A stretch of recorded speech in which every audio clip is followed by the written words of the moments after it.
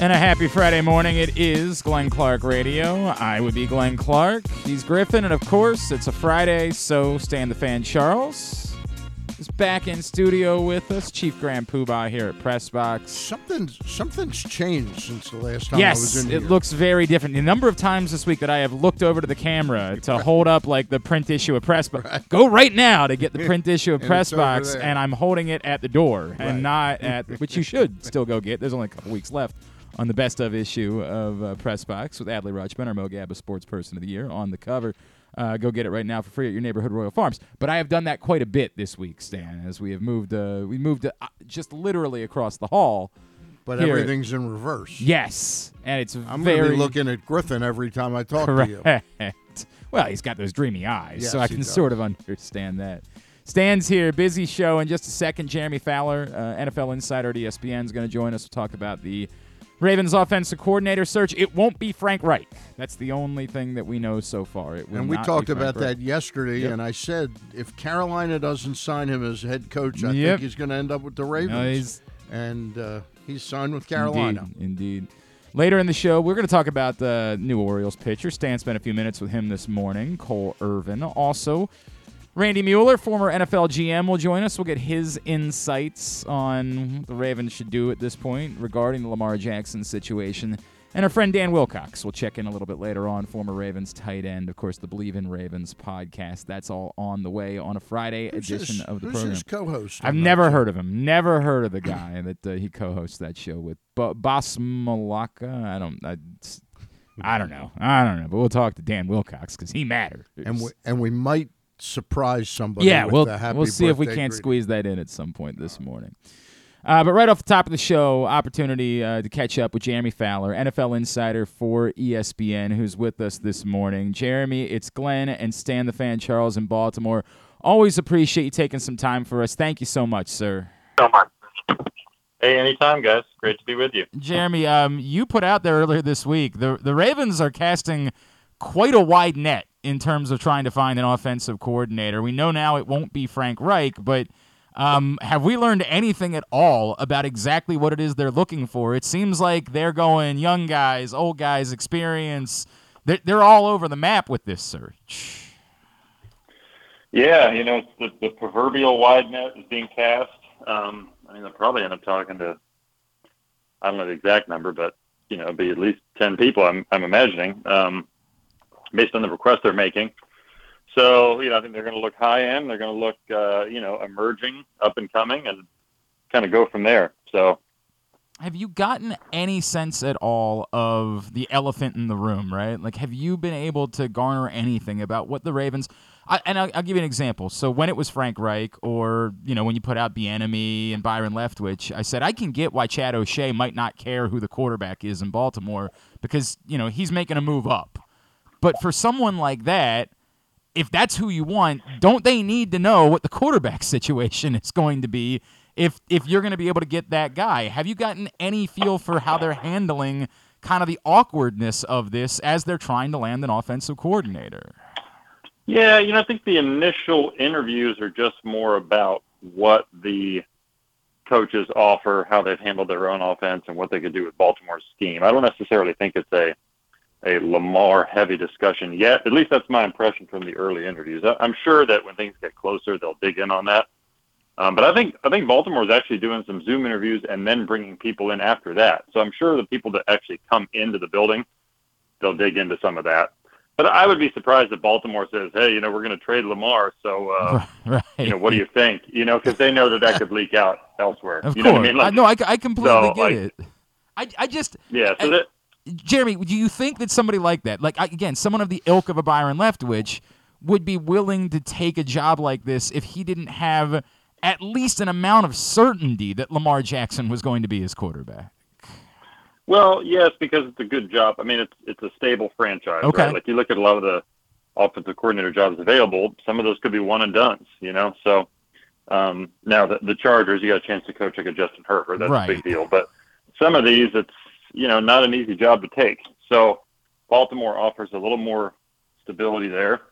There's still a good chance that Lamar Jackson's going to be there. If he's not, then you got a team with suddenly multiple first-round picks, a really good franchise and a good GM in Eric DeCosta that would get you a good option there. You know, so there's certainly it's not a job that you'd be overly skeptical about whether Lamar is there or not. Okay, that's fair. I mean, it's certainly fair. I was curious as to the what you understand his medical condition is Gary Kubiak. I know that seems like it's so 1980s to ask about him, but he was sort of thrust upon John Harbaugh by the owner, I believe, when he was hired, and he had an amazingly successful season, and then he left for the Denver job. Is his health up to snuff now? Do you hear his name mentioned anywhere right now? Not really. His name hasn't been overly hot, just because people pretty much expect that he's retired. It's not because of the ability. He's still a very good coach that a lot of people would love to have. It's just there's not a lot of healthy speculation about him. You know, maybe as a senior assistant role somewhere, but I think the Jets would have loved to have a guy like that. But it's probably past that time at this point. No, they got Nathaniel Hackett, who was the best offensive mind in football last year. They got nothing to worry about. Jeremy Fowler is with us from ESPN here on GCR. Jeremy, is there anything in looking at, like, in the press conference, I don't know that we can be dismissive of a lot of things the Ravens said in the press conference because they can't come out and tell you what it is they're planning on doing. But they did bring up the idea that, like, hey, we don't want to go completely crazy away from the identity of this football team, and we know that the history of the Baltimore Ravens, you know from having been in this division when you were working in Pittsburgh for years, like, they want to run the ball. They want to set themselves up for playing cold weather games in December and January, and I would be kind of surprised if they do a total about-face from that and turn into a team that's throwing the ball 50 times a game. But in looking at the candidates, have you garnered anything that you think they're looking to do stylistically, offensively moving forward? Well, I think the theme I've noticed is they're talking to a lot of quarterbacks coaches or receivers coaches or pass game coordinators. So I think that is a little bit of a departure from Greg Roman, you know, that they want to be able to evolve Lamar Jackson. I'm going to talk as if I'm assuming Lamar Jackson is back. So, right. You know, Lamar wants more as a passer, whether he'll say that or not. You know, I think that the times that they get to go no huddle or that, you know, he can drive the ball downfield, he welcomes that. So, you know, I think they want to see that through. It's, you know, there's an element of, okay, if Lamar is going to be back here, you know, we do want to appeal to him, right? Like, he can, I think it's acknowledged by a lot of people around the league that he can do more as a passer, that he can evolve more in that area. And so they want to give him a chance to do that. So I think that's a theme going forward. Like, they're not looking at a bunch of run game coordinators here. You know, they're looking at passing options to make him, you know, a more of a high-level passer. I get that. I completely get it. You say you're assuming that Lamar Jackson's going to be back. Would you recommend that we in Baltimore assume that Lamar Jackson is going to be back? I'm assuming that right now. It's weird because, you know, teams I talk to, like, some believe he'll be back, some are skeptical. So it just depends on the vantage point. You know, the reality is they're going to franchise tag him, and he's probably not going to show up for a while. So they have to decide before the draft, are they willing to accept that uncertainty? You know, like, for all they know, and I don't think he's tipped his hand anywhere, he could pull Le'Veon Bell and just not show up. That's the leverage of the franchise tag. He doesn't have to sign anything. So they have to be willing to be uncomfortable with that. And right now we just don't know. They're saying they are. They're saying all the right things. And so it's a complicated strategy regardless, you know. If they realize, like, look, we're just never going to get a long-term deal done, we're not going to give him that fully guaranteed money, which he seems intent on right now, then teams are going to be circling on this. They're going to be calling the Ravens to do a potential deal. So if they get an offer that is insurmountable, you know, it could get interesting. What do you think? The question I have about the contract and how attractive do you think he is with the way he's acted regarding this contract? Do you think there are multiple teams out there that are willing to give up the package for him and pay him what he's going to demand? Probably, yeah. I mean, he goes to the top of the list. That's Okay. kind of what I was told from a few teams. Okay. Like he's just so rare. I mean, he's 45-16 as a starter. That's pretty good. That's which a is pretty why good at the end of the record. day, I just think it's going to be hard for Baltimore to walk away from that. Like he's flawed. He's injured a decent amount now. He's on the injury report for illness or sick a lot. Like I think that's an issue. But he's really good. So it's like there are only so many of those, and I think Baltimore realizes that. That's why there would be a market. But I don't know. It depends on the team. I don't think every team that needs a quarterback is going to overhaul their whole offense for him. I would say teams are less high on Lamar Jackson than the media is. Some in the media think he's the best quarterback in the league, and he's wildly underrated. Teams don't necessarily feel that way, but he's still, regardless, a top 10 guy. Yeah. And those guys get paid, and those guys get traded for. Speaking of top 10 guys, I was watching one of the ESPN afternoon shows yesterday. I happened to have some free time, and they were alluding to the signing of Nathaniel Hackett in New York as a sign that, hey, Aaron, we're over here now because of the relationship between Hackett and Rodgers. Do you think there's any smoke there? With the Jets? Yeah, with Rodgers. Probably. I haven't confirmed that, but that's certainly the sense. The connection is natural. Nathaniel Hackett has worked well with Aaron Rodgers. Rodgers is a big fan of Hackett. But it's still a big leap to say that Rodgers is going to wake up and demand to go to the New York Jets of all teams. I still just have a hard time with that. I know they have some pieces and they're on the upswing a little bit, but it's still the Jets. And they haven't been good for a long time. Yeah. I don't know. I just have a hard time with that one. But I know Rodgers seems to sense, based on his public comments, that the Packers are in a bit of a rebuilding phase a little bit, for as much as Green Bay would ever be that. They don't really rebuild. But Jordan Love's waited 3 years. He's ready to play. Like, there are some signs that things could be changing. And so if it's going to be an AFC team, the Jets would be one he would at least consider, sure. Jeremy, I know we need to let you go. Can I get a 20-second answer? Do you have a sense for what a DeAndre Hopkins trade would cost at this point?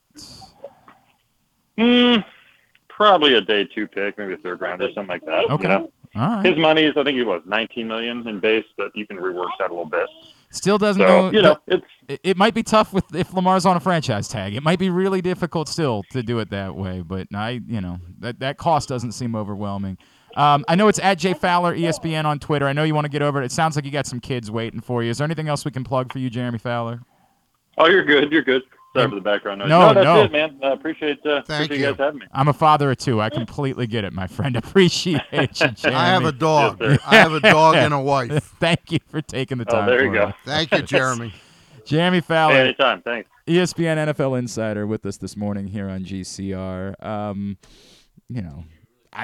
love the idea of DeAndre Hopkins in Baltimore. Even with restructuring a contract, if Lamar is on the franchise tag next year and is soaking up $40+ million of your cap, I still think a rework you'd have to completely part ways with a few guys. There would have to be a lot of things you'd have to do, and it's easy to say, okay, well, you can move on from Chuck Clark. You can, and there's about $6 million of the savings there, but didn't you already think this team was a little bit thin in the secondary this past season? Like, I get it. The wide receiver thing hangs over this franchise in a way that few things have, maybe since dating back to when they had no quarterback previous to Steve McNair arriving in Baltimore. Yeah. But it seems like since Stephen Smith retired, it's been that long that they just have not really had a go-to guy. Yeah, I mean, they've had players. Hollywood Brown was a player and was a helpful piece, but they have not had a dog. They have not had a true top wide receiver in Baltimore, and I get why DeAndre Hopkins is very appealing as the guy that we know can be out there. Is Bateman now a suspect? In other words, I love the guy when he plays. Right, he's but unbelievably it's talented. unbelievably bad luck with the position as well. It's a really good question, Stan. And I don't know the answer, right? Yeah. And there's totally a possibility that Rashad Bateman comes back next year, is healthy. Right. And goes next 5 years without a major injury. Exactly right. But so far, the short study on him is you got to be concerned. And I think that one of the things that we all pointed out even before the season began last year is one wide receiver does not make a room make either, right? Like they went into the year with one qualified NFL wide receiver on their roster, and that was a guy that had done it for less than a season. Right. They can't go into next year and just say, even if they truly in their heart of hearts believe Rashad Bateman's going to be healthy, and Right. They just can't bank on that. you have to have a deeper room. You have to have a deeper room. Now, a lot of people would still say the draft is the better way of going about doing that, and historically, I would kind of agree with that, but I will say that James Prochet has done a terrific commercial for seriously. Oh, I'm being really? no, for mental health. The Ravens that's put him out wonderful. there as That's a guy to wonderful. talk I about. love that. It. Yeah, and he does a good job. He's a very good guy. He Yeah. just unfortunately not. But again, as every time somebody brings up James Prochet, I'm like, he's a 6th round draft pick. Yeah. What do What you did think you he's expect? supposed to be? Brock Purdy. Well, he The was a Brock 7th. Purdy of receivers. He was a 7th round draft pick, so that's a little bit different. He was too relevant. That's correct. James That's exactly Prochet. right. Way too relevant. Stan is here this morning. Today's show is brought to you by your local Toyota dealer and buyatoyota.com. The Toyota Tacoma comes in a range of models and trim lines, so you can choose the perfect Tacoma. To reflect your unique personality and driving habits, check out buyatoyota.com for deals on new Tacomas from your local Toyota dealer today. Because I was away last week, you and I didn't get to talk about the Ravens end-of-season press conference and the Greg Roman thing. I think we were both in agreement that it had to happen. It was going to happen. Yeah. Do you care at all about like who the next guy is or what? We talked about this earlier this week. Like I put out a Would You Rather Wednesday. Would you rather it be someone like Frank Reich, who's got an overwhelming amount of experience, or a newer, younger guy who maybe has some fresh concepts that we haven't seen before? Does any of that register with you in any way? I wonder how receptive John would be to some young wonderkin who's got designs out of the wazoo, as opposed to a veteran guy. I'm trying to like think that. if anyone that John Harbaugh has worked with would qualify, and I guess the answer is no. No, I think almost Cam, Roman. Cam Cameron, Jim Caldwell, Right. Gary Kubiak, Trestman. Morningweg. Jesus, yeah. Trestman was supposed to be somebody that had But some the balloon really, was kind of already off the rose with Yeah. that from his time in Chicago. Yeah. I think they go with a more veteran guy, somebody that they're comfortable with already. With the situation at hand, I don't think they want to get some guy in here and it's just not going to end up fitting. I was really excited. I did not think Reich was going to get that Carolina job. Mm-hmm. He must have really blown them away. He's such a good coach. He's Well, really there's solid also the coach. Steve Wilkes factor, and Griffin and I were Yeah. talking about this after the show yesterday. Like, and obviously Steve Wilkes' attorney came out strongly Yeah. afterwards, and Yeah. I had forgotten that Steve Wilkes was in the Brian Flores lawsuit. Right. So it's awkward, but they had already elevated to interim head coach despite that. So I don't know why suddenly the NFL would stick their nose in and say, well, you can't make him your permanent head coach. Right. It reeks a little bit of they had nothing. That was hell. The Right. situation and in he Carolina went in there last year. and did 6-6 at 12 If, games. if which is a you miracle if worker. doing that with that group, I mean, there is zero. There's DJ Moore and Brian Burns. I get it. Like Yeah. those particular pieces aren't nothing. But even those guys aren't. Aaron Donald and DeAndre Hopkins. Or, insert Devontae Adams. Right. He inherited zip. Just a hellscape. A team that should have gone on to finish 3-14 and be moribund and have the top and he pick had in him the right draft. up there with Tampa. 100%. Yeah. I think there's absolutely room to say if that's not good enough for you to get a job, What is? right? Yeah. Like I don't think there's nothing there. I don't think you can be completely dismissive. Now I can't guarantee that it's about pure racism versus just a misguided approach to how it is that you go about hiring your coach from the Carolina Panthers, but I absolutely would be asking questions about if I can do this when you're not even trying, when you're getting rid of the best player on the team. Yeah, I'm very surprised that Wilkes didn't get the job. Right. So So it almost comes off that he was more of a token hire, a token interview to fulfill the Rooney Rule. yeah. What else does he say in an interview? Like, guys, You want to know why I want or I should get the job? Right. Did you watch? Right. It's like Steve Spurrier finding out he had to interview to try to get the Florida job back. Right. All those years. You remember the legendary story of Steve Spurrier is, I guess it would have been after Urban Meyer. They asked if he would want to interview for the job again, and he said, "Go look at your trophy case. There's my interview. Like, what are we doing here? I'm interviewing for my job. Right. This is insane." So I was excited about Reich. Okay. I thought there was a real strong possibility. And you and I, during our segment yesterday, the pick segment, I said if Reich doesn't get hired by Carolina, he'd be the type of guy I think Harbaugh would generally be excited to go to work with every day. You know, he's a creative mind. He's 61 years old. Right. But he ended up getting the Carolina job, which I think shocked a lot of people. I think people thought that either Wilkes or Sean Payton would get that job.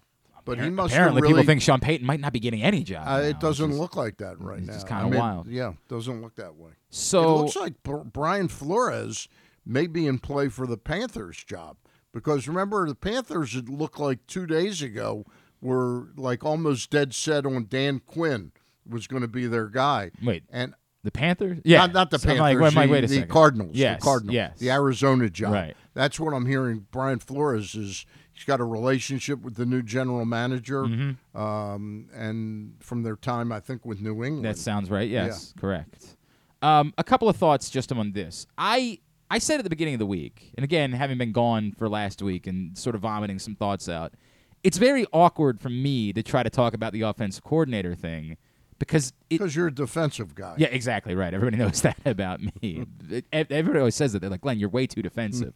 I'm like, no, I'm not. Not at all. What are you talking about? I'm not even a little bit It's so awkward for me because there's a part of me that's, who cares? I need to know we're doing things out of order here. Like, the quarterback is the thing that matters.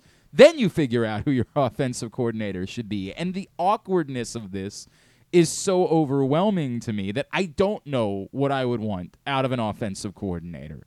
I think I have an idea. I know Ray Lewis went on Showtime this week and was talking about, wanting Lamar in more of a pro-style offense. I don't know that the problem is that they're not opening it up. I don't know that they need to open it up. I do think there should be more quick outs and more quick passes in a Lamar Jackson Maybe some offense. Screen passes. Exactly right. Like crossing routes. I think that there should be more of that. I don't know that they need to throw 20-plus yards downfield 10 times a game. I don't think that's what needs to be. I think that was what you needed in a Joe Flacco offense when his one unquestionable weapon was his downfield arm. I have opinions about it, but if Lamar Jackson's not going to be the quarterback, then why are you building or putting together a coordinator for Lamar Jackson? It's. They have a very. Look, for an organization that whether you love the Ravens or hate the Ravens, and most people in town here love the Ravens, we would agree that they are a very well-oiled machine, and Lamar has come along and exposed that no organization is perfect at figuring out everything, and they drafted a player. They got him. They've helped develop him. Clearly, he had God-given talent that was off the charts. Mm-hmm. But now, the relationship is out there for everybody to see, and to me, it's a fractured relationship. I am not as optimistic as Jeremy Fowler was, at least saying, "Well, I'm going to make the assumption." To me, I think they got a very tough needle to thread here in the next 5 weeks, 6 weeks. To his point, if you're not going to get a deal done right now, right? And the idea is, but we don't want Lamar to walk either, so right, let's so you just franchise him. You're hamstringing your own, hamstringing your team correct. Too much, and I don't think at the end of the day, Steve Bisciotti welcomes being backed into that corner. I mean, he's a smart guy. But I think that the fracture is that Eric wants him badly, Harbaugh wants him badly, and the owner is, I'm not budging on what I think he's worth. I'm not doing fully guaranteed. Yeah. Almost specifically, and I don't think that necessarily it has to be 100% guaranteed. No, but it's got to be more than 133. It's got to be right. more than 133, and Well, and Steve Bisciotti does not like rocking the boat. Somebody brought this up to me this week. They said, what do you think the difference is, and besides the desperation of it, but uniquely, why would Jimmy Haslam do that and Steve Bisciotti wouldn't? And I would say, just look at the personalities. Right. Jimmy Haslam clearly does not care about rocking the boat. He's never been someone who's really given a rat's ass what your opinion is of him. Whereas Steve Bisciotti has historically never been the person to try to be out there and to try to. He doesn't like that stuff. It's not him. He would rather sort of go along, swim in those waters, show up at the meetings, be friendly with everybody. He's got the guardrails of what's appropriate and what's inappropriate with his brethren. And I can't tell you what's right. Like, I can't tell you which is the right way to go about doing business. For me to say that Jimmy Haslam's way of doing business is the right way, I think we have a lot of evidence that would suggest, no, it's not. Exactly. Right? Exactly. Now, I have opinions about having quarterbacks. I'd rather have a quarterback than not have a quarterback. Always. I would always rather have a quarterback than not have a quarterback. I can't shake that. There is no greater fear or risk that exists within football than not having a quarterback. And yes, you always could find another quarterback. It's totally possible. The Ravens could trade for a top 10 pick, could be the team that drafts the kid from Kentucky, and he could prove to be a rock star, but he could also prove to be Josh Rosen. And there is nothing that is more damning in football than being the team that doesn't have a quarterback. It's terrifying. Is Josh Rosen still out there? I believe Josh Rosen would be available for hire if the Ravens would be looking for something like that. And it's I don't know. As Jeremy Fowler brought up, I do think they've got to do something by the NFL draft. I don't think I keep saying this. I definitely think if they franchise Lamar Jackson, I think he's going to get traded. I think if it comes down to that, unless they're very confident that they're close enough, they're just not there yet, right? Like, and that's happened a few times. It has happened a few times in their history. But if you're getting close enough at that point, and you really, I don't know. I think if he gets franchised, he gets traded. That's how I see it. I think there's a great argument for if it comes down to either he's going to have to play on the tag or you're going to have to trade him. Right. Then I tend to agree with. It's an awkward spot to be in because you don't want to have to trade him after the draft because teams will have already filled their needs during the draft and because you can't get your quarterback. Has there ever been a player that has signed the franchise and come in and done all the quote unquote right things? I don't think anyone's ever showed up for like the first day of camp. Right. But there's far fewer examples of guys that let this go to the regular season than there are guys who did. The likelihood is, if it were to go that way, Lamar's definitely not showing up until about a week before the season begins. Right. And nobody wants that, but it's also not. Again, if Lamar Jackson walked in on the day of the playoff game, having not practiced for 6 weeks, and said, "I'm good to go. I think I can play," 1,000% they would have played him that day. Right. So in the same way, if Lamar doesn't show up for training camp, it's not ideal. But they're not going to suddenly say, like, hey, you show up a week before the season, we're going to let Tyler Huntley play in week 1. No, they're going to play Lamar Jackson and take their chances on it. Yeah, it's just it's such a fly in the ointment of trying to do something smoothly in bringing in a new coach. Right. And then not having his secret weapon to work with. 100%. It's not ideal. All right, Stan's going to tell us about a new Baltimore Oriole. As I think this is probably it for the offseason. Like, I think this is probably the last. I would say so. I mean, they might be somebody that's sort of. It's a good deal. We'll talk more about that. Today's show also brought to you by UMBC Athletics. Of course, the UMBC women are home tomorrow afternoon against Vermont, an opportunity to check out the Retrievers. And the UMBC men back home next Wednesday against Binghamton. The UMBC women just won on a buzzer-beating 3 on Wednesday night. High drama. They're a very exciting team if you want to check them out tomorrow. Get your tickets, umbcretrievers.com, to experience game day at the Peak. Stan the Fan is here. Still to come, we're going to talk to Randy Mueller. We're going to talk to Dan Wilcox. We got a lot to do. It's a Friday edition of Glenn Clark Radio. Gambling can be a fun and entertaining experience, but there are risks involved. If you're planning on betting on the game at the casino or on your phone or computer, know your limit, stay within it. Set a budget and a time to stop. Remember, gambling isn't a financial solution, and it doesn't mix well with alcohol or drugs. Know the risks and have a plan before you begin gambling. For free and confidential services, call 1-800-GAMBLER 24/7 or go to helpmygamblingproblem.org.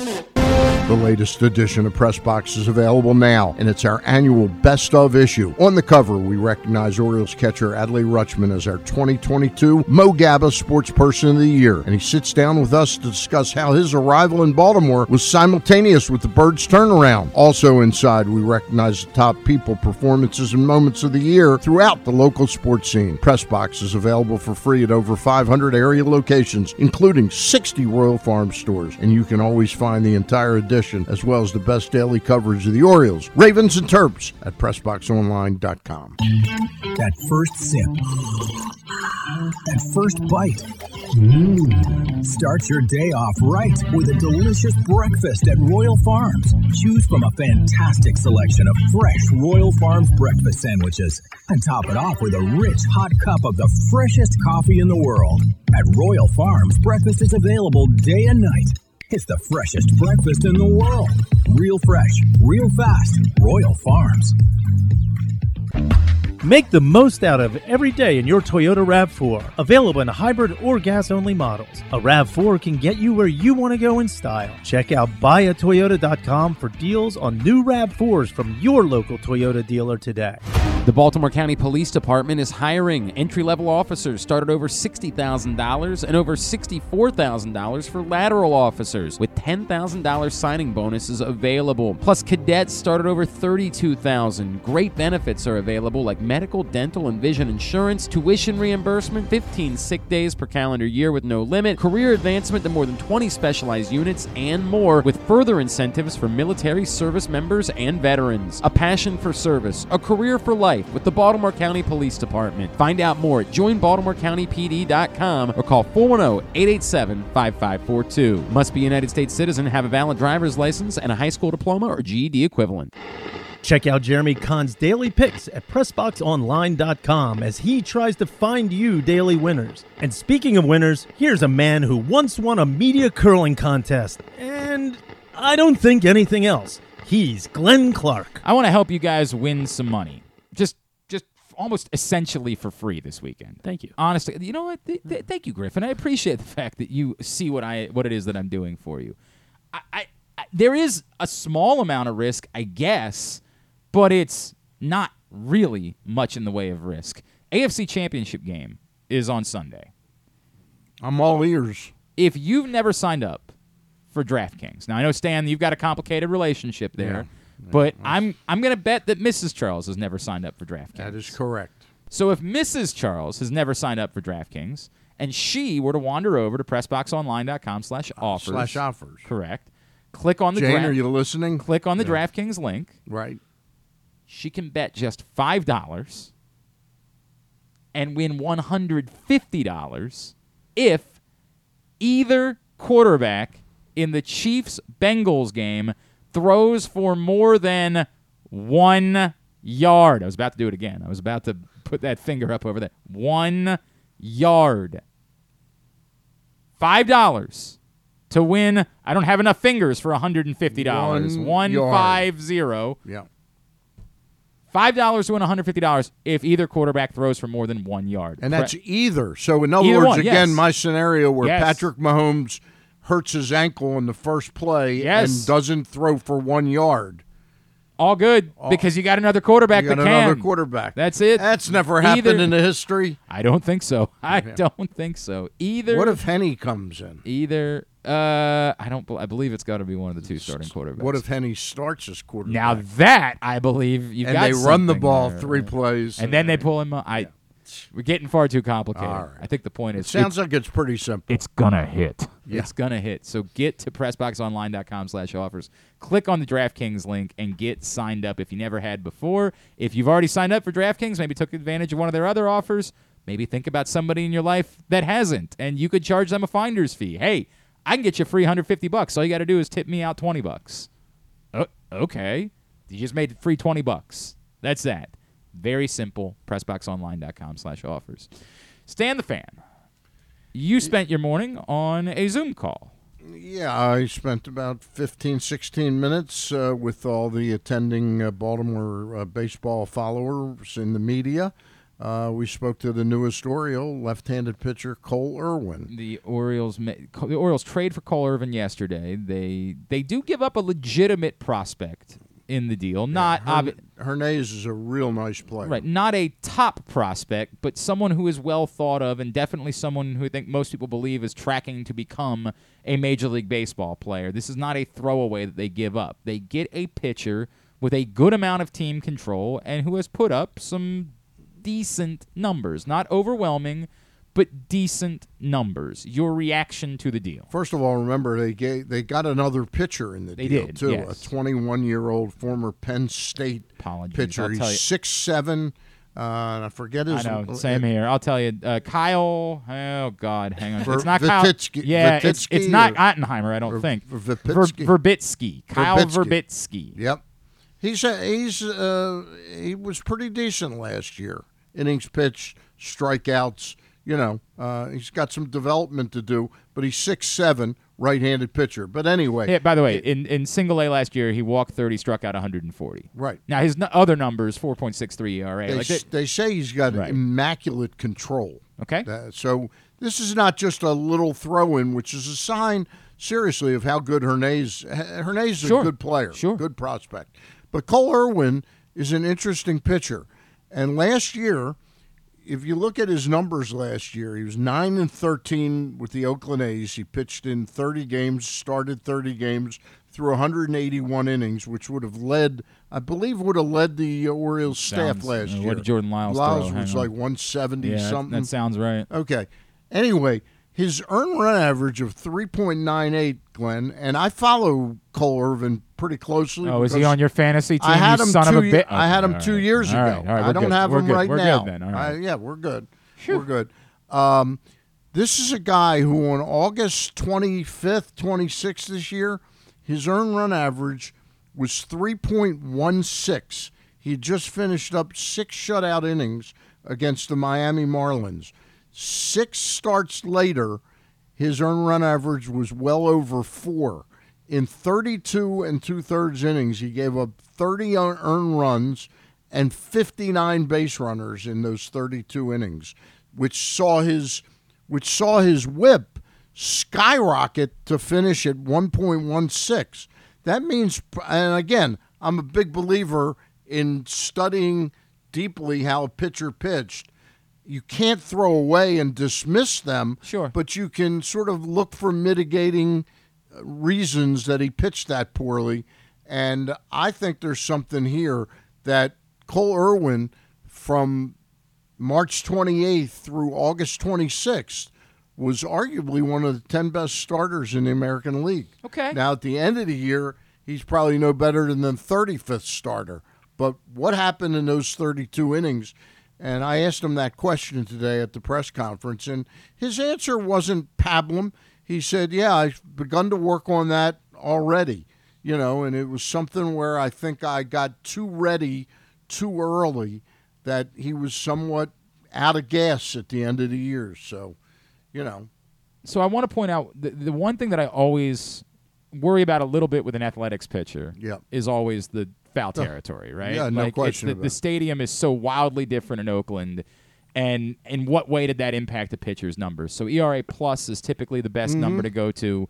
And for example, while Cole Irvin had a better ERA than Jordan Lyles did a year ago, Jordan Lyles' ERA plus was lower than Cole Irvin's slightly. It was 91 for Jordan Lyles, 94 for Cole Irvin. Okay. So it does suggest that there was some sort of impact, which is not surprising because, again, it's there's no stadium in baseball that's anything like pitching in Oakland. Like, it's just there will inevitably be a time that a batter could have battled through and seen some more pitches and didn't because there's a mile of foul territory for someone to go catch a pop-up in where a ball would have gotten out of play in another stadium. So inevitably there's going to be an adjustment.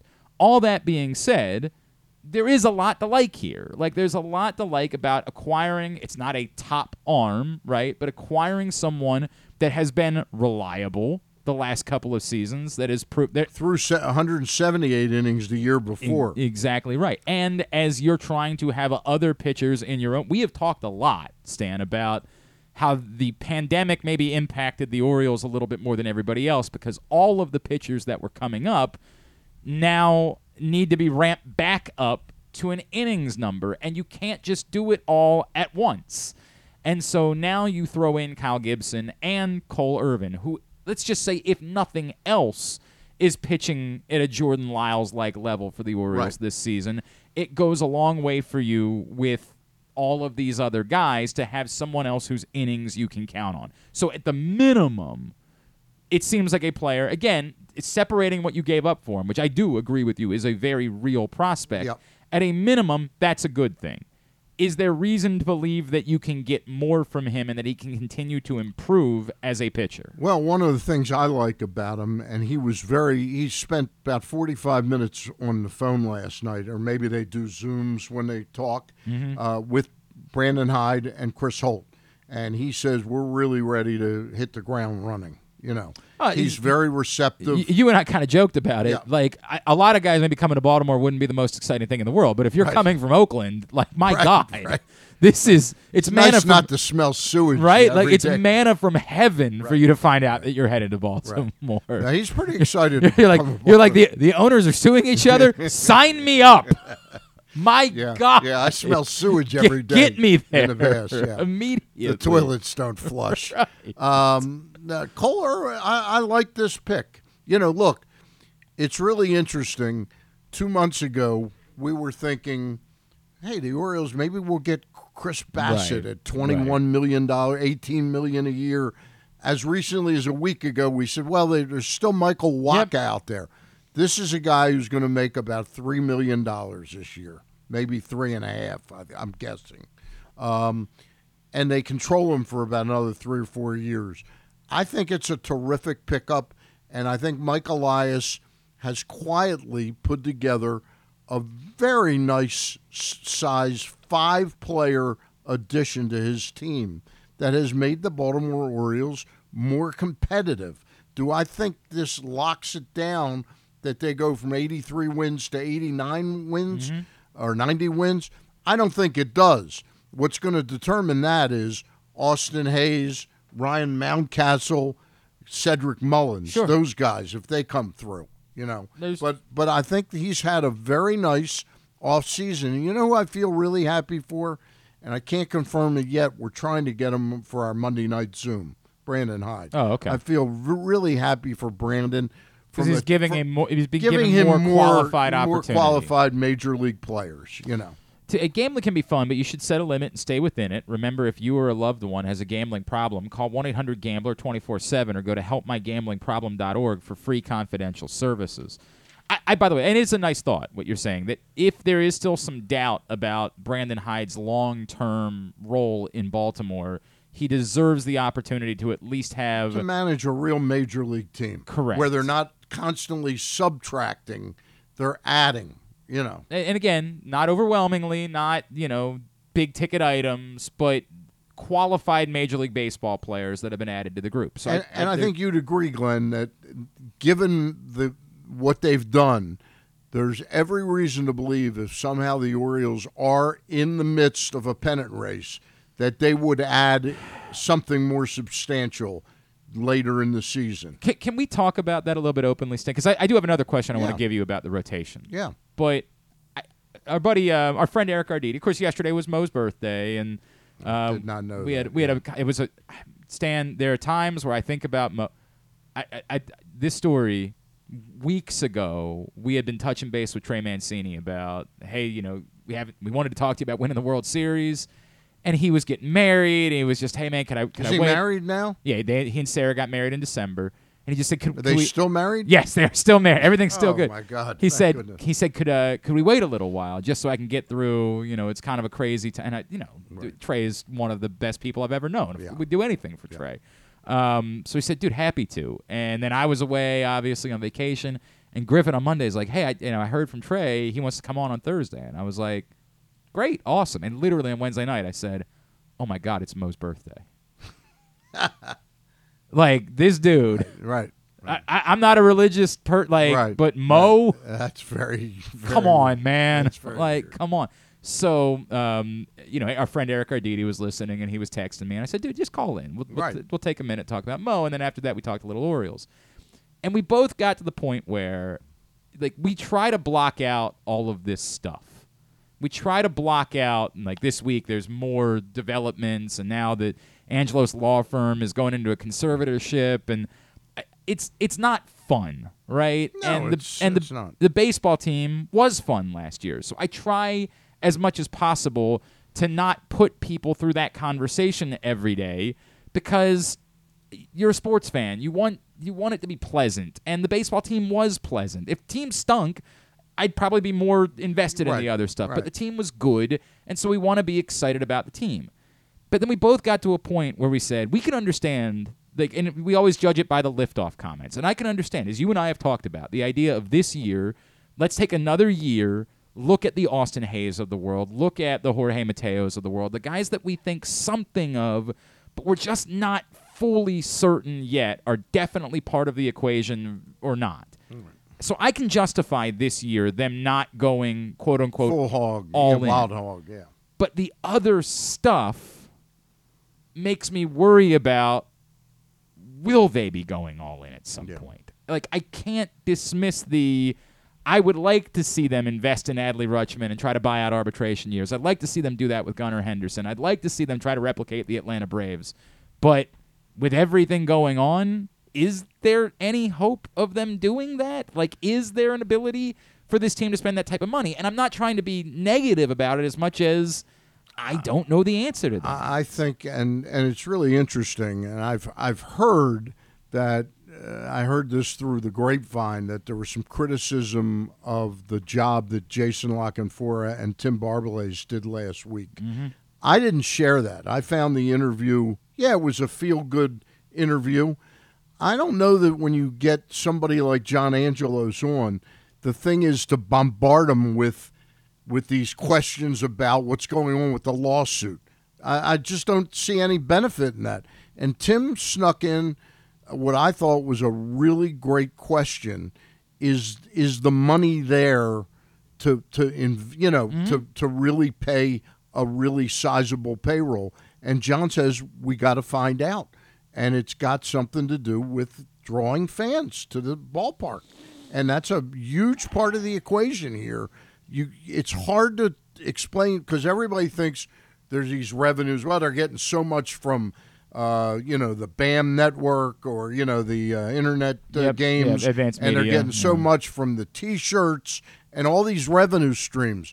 There's no other revenue stream more important than the fuel. The lifeblood of an organization is the attendance being 27 to 32,000 every game, not 8,000 or 9,000, and sometimes even 5,000, and they've had a rough couple years now, rougher than most, coming out of the Freddie Gray situation, right. And then a pandemic, and then the pandemic. And the team wasn't good. Yeah. It was. I think the answer is, if we're drawing on a pace for 2 million fans this year, even 185, if we're on that kind of pace, which is a sizable jump. It's going to be a 500,000 person jump, which I think is doable this year. Well, if they come out, it's so critical to get off to a good you and I have start. talked about this. Yeah. It is so. What happened a year ago, if that happens again this year, would really hurt them. Right. Because you have to capitalize out of the chute on the belief that we're going to be in this thing the whole time versus trying to get people to wake up in June, July, right, and say when they're all going on vacation and when it's hot outside, right. like those. It's so critical that you get off to a strong start or at least a very competitive start to the season to show that wasn't a fluke last year. We are legitimate. Get to the ballpark, right? Like it's critical that they do that. Yeah. I think that's the key for the short term, the next 18 months, whether the team really spends some money. And I think it's a little naive for an organization that desperately couldn't wait to get out of the Chris Davis contract, and they ended up working a deal where Chris is going to take more delayed, deferred money. that they were suddenly going to jump in. There's no talk. You don't hear them talking about a 7-year contract with Adley Rutschman yet or Gunnar Henderson. There's time for that. But right now they got to get over these next 14, 15 months.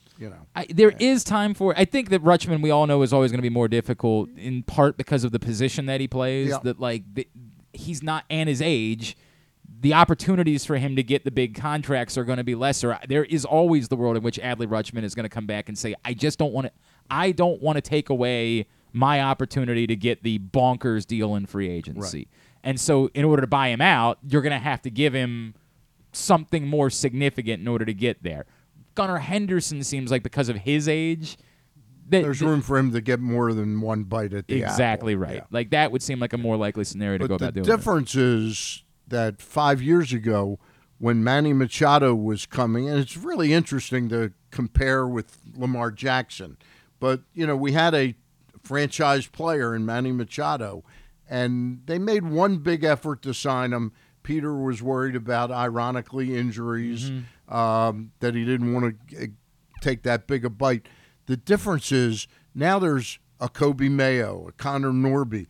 This organization now is ready to be nimble where it needs to be, that it's got so much more talent that I don't think we should get that hung up, as much as I love Adley Rutschman, that if 4 years from now somehow they can't figure a way to sign him for 6 more years. Yeah, I hear you. It's always not the end of the world. I get what you're saying. I still think it's tough when you're trying to kind of, to your point, win back baseball fans, to get people back to the ballpark. As you and I have talked about, I think it goes an even further way. Whatever they would have done in the offseason could have been significant. To me, there's nothing more significant than you can do than planting the flag and saying, this is the guy. Right. Count on him being here. Fall in love. Don't worry about, there's just nothing you can do for a fan base that's more significant than that, to try to get them to fall in love with you all over again. No question about it. Before we wrap up this segment, what does the rotation look like now with Cole Irvin? Kyle Gibson, Cole Irvin, Dean Kramer, Kyle Bradish.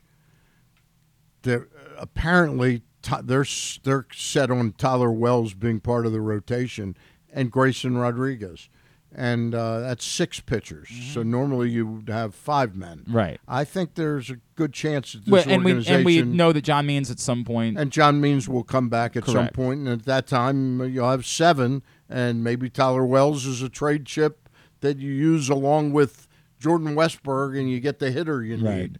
Well, and realistically, we know, unfortunately, somebody else is going to get hurt in the process, too. No question right? about it. Like, right. the reality Those is you're going to work need themselves out. But these 6 guys give you a chance to ease Grayson Rodriguez into his major league workload. Do you think he starts the year in the rotation? I think it's solely dependent. And by the way, what you have done here is completely remove DL Hall from the rotation equation. Yes. He is utterly and completely in your mind now out of the bullpen.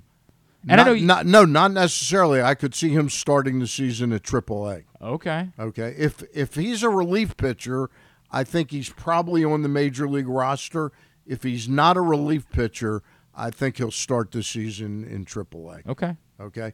But Grayson Rodriguez, let's not kid ourselves, only threw 75 innings last year. The notion that he's going to come in and give you 180 innings or 160, he's going to be at a pitch like 125 innings.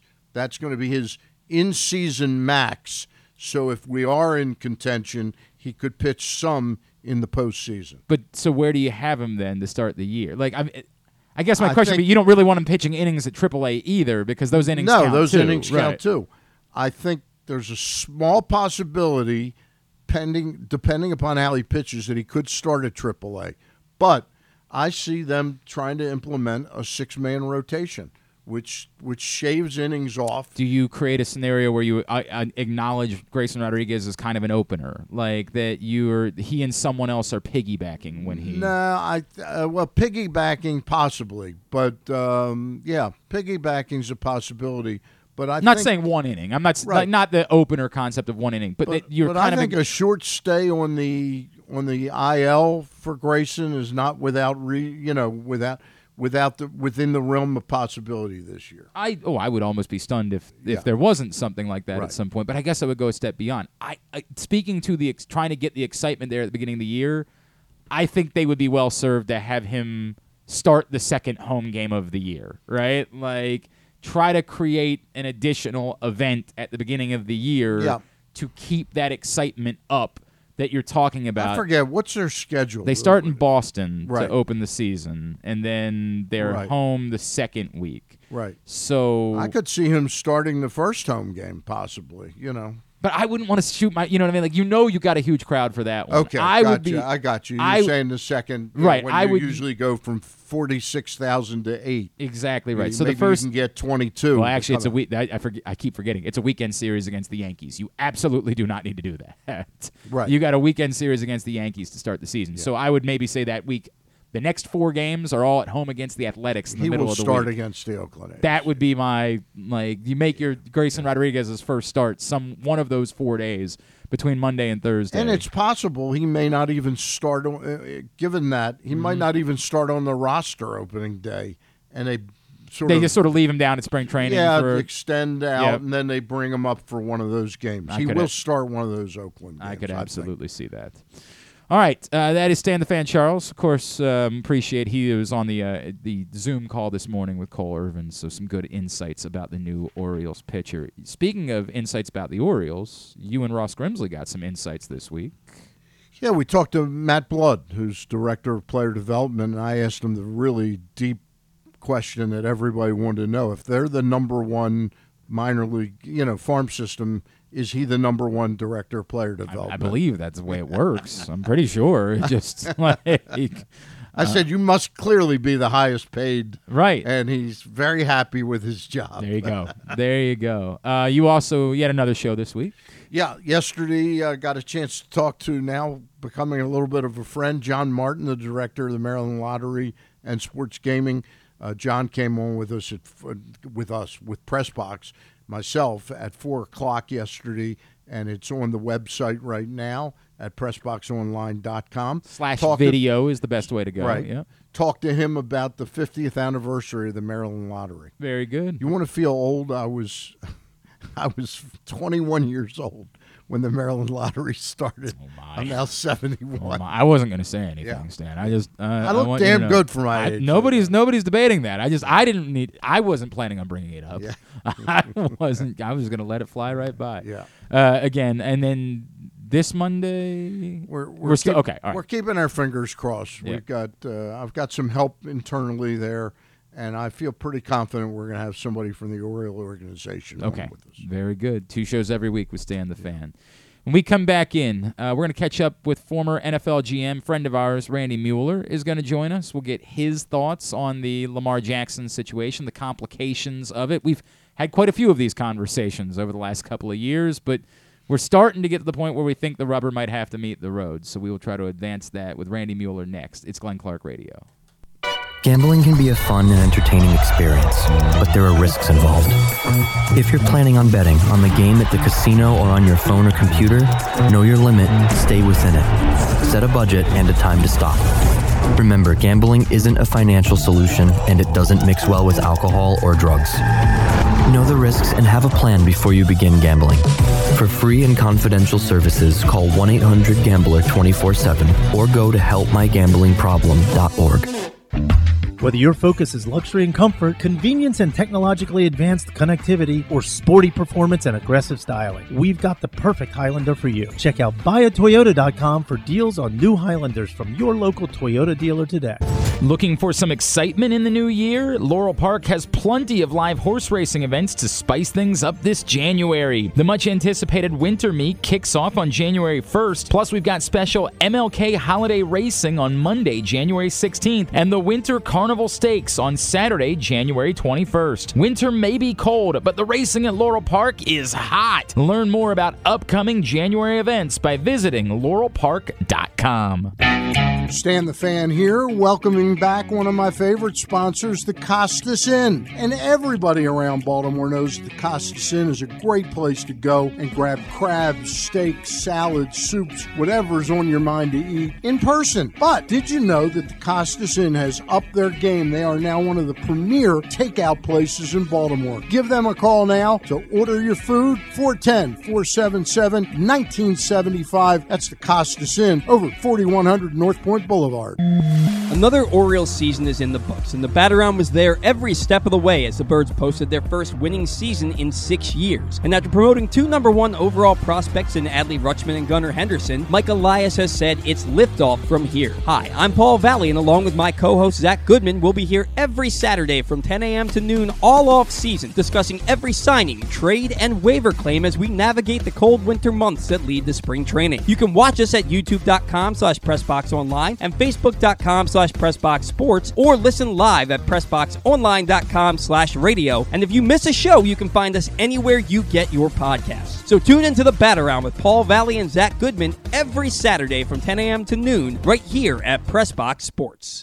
It's the perfect time to sign the young basketball fan in your life up for a membership in the Retriever Kids Club. It includes free youth admission to all regular season UMBC home games, plus a t-shirt and a drawstring backpack. Membership is only $35. It makes a great gift. Visit UMBCRetrievers.com/Kids Club for more info. Membership is available for kids 12 and under in the Retriever Kids Club. Again, UMBCRetrievers.com/Kids Club. If you can't listen or watch live, you can subscribe to the show via Spotify, Amazon, or Apple Podcasts. Leave a 5-star review while you're there. Or, if lying isn't your thing, we'll take a 3.5-star review too. Cash in on the AFC and NFC Championship games. Go to PressBoxOnline.com/offers. Sign up with BetMGM. Bet $10 and automatically get $200 in additional free bets. Get this promo and more. Go to PressBoxOnline.com/offers now for over $2,000 in promo offers from all of the Maryland mobile sports books. It is a Friday edition of Glenn Clark Radio. Stan the Fan Charles is in studio with us this morning. We think we're getting to a point where the rubber might have to kind of meet the road when it comes to the Lamar Jackson conversation, but, you know, who knows? We might be doing this for another 2 years at this point. I have no idea exactly how this is going to play out. A man who's been wonderful with his time for us over the years and has tried to give us as much insight as he can about how you go about handling this is, of course, a former NFL general manager. Now he's working with the XFL out in Seattle. He is former Saints and Dolphins GM. Our friend Mr. Randy Mueller is back with us now here on GCR. Randy, it's Glenn and Stan the Fan in Baltimore. It's great to chat with you as always, my friend. Thank you for waking up early for us today. My pleasure, guys. Good to be back with you. Hope you're doing good. Everything is well. Just quickly, for people that don't know about what you guys are doing and bringing the XFL back this year, how fired up are you for it? And do you have any wide receivers that you could guide to us after the season is over? Actually, it has been awesome. This is the league run by The Rock and Danny Garcia and Redbird Capital. So I run the Seattle team with Coach Jim Haslett, and it's been a lot of fun. We've kind of built the team from scratch in the vision of our coaches and scheme, and no different than the NFL, but I guess the challenge is we get to do it from scratch, so we can handpick players, and I think we're going to have a really quality team that's going to be fun to watch. The games are going to be on ESPN starting the week after the Super Bowl, so it's going to be fun, and it has been. We're in the middle of training camp, so I'm anxious for a little diversion into some NFL talk, that's for sure. It's funny you ask about receivers.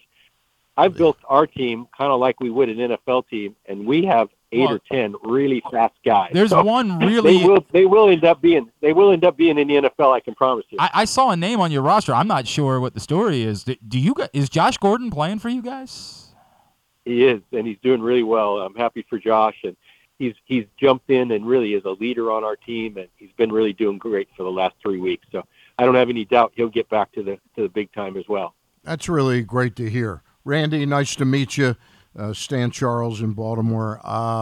Wanted to ask you the importance of the XFL and the USFL in terms of being development leagues for the NFL. Do you think this long-term is really good for a lot of players who otherwise may have fallen through the cracks? 100%. And I thought it was a missing piece to the landscape of really football around the world for years. I spent 35 years in the NFL, and we used to send 6-8 players every offseason to the World League of American Football. And you probably would have never heard of the likes of Kurt Warner, John Kitna, Jake Delhomme, Mike Sinclair, Mike Jones. These are a lot of guys that became household NFL players, and they all started because of these opportunities. We'll have a bunch more this year. Plus, I'll be honest, the quality of players that are out there right now are really good, whether it's the COVID pandemic or kids coming out after 6 years and getting extra years. The NFL just doesn't have enough seats for all these guys. So we've got 5-6 guys that'll make our team that have never been to the NFL but probably should. So it is a great opportunity for a lot of kids for sure. He is Randy Mueller. Of course, in addition to that role, he's with The Athletic and Heavy and all sorts of places. It's like the Jim Bowden of football. He really is at this point, kind of going that route. Randy, you and I have had so many Lamar Jackson conversations these last couple of years that it's almost wearing me out. Let me phrase it this way. Does it feel to you like we're starting to get to the point where the rubber's going to have to meet the road? Like, my opinion has always been whatever you got to do, you can't be the team that let a franchise quarterback out from underneath your fingertips. But whatever is going to happen, like, it just feels like tagging him again, not having him around with a new offensive coordinator coming in and the awkwardness of that, and still not it feels like at some point we're getting to you've got to make a strong decision one way or the other here in the next few months to me. I would probably agree with that. I think we saw, and you guys are living it closer than I am, the relationship fray a little bit over the last couple of months, whether it's, for Lamar's reason, the club's reason. There's been frustration. The Ravens have been a really well-run organization for many years. It really, the owner has been solid. Their financial plan is solid. They do things with precedent-setting decisions in mind. So they are sharp and always have been. I don't think that's going to change. Therefore, I think they understand what they have in Lamar. They made a case to get a long-term deal done with him last year. I don't think what's happened this year is going to change the value that they put on it. Maybe the structure changes a little bit, and maybe there's frustration from the Lamar camp. The fact that I see and hear a lot of people saying, well, the Ravens should just give Lamar everything he wants, that's not going to happen. They can that crowd is probably barking up the wrong tree, because we all know the Ravens do things with business sense and savvy. So that's not going to change. And if it's a fully guaranteed deal that Lamar seeks, it's probably going to have to come somewhere else. Now, having said that, they know he's a good player. They know that they put all their eggs in that basket, and they don't have a lot of options. So you're correct. The decision is going to come down the pike here that the pavement does hit the road, but I don't think they're going to let Lamar out the gate without doing what's right for the Ravens. Randy, have you ever had a situation similar to this in just the sense, not player to player, but an important player who is representing themselves versus having an agent? And could you talk about the complications it brings to the negotiations? Yeah, I don't think I have. I've thought about that for the last year or so, if I've ever encountered it. It definitely complicates things, and it puts a different step and a spin on every word that gets said.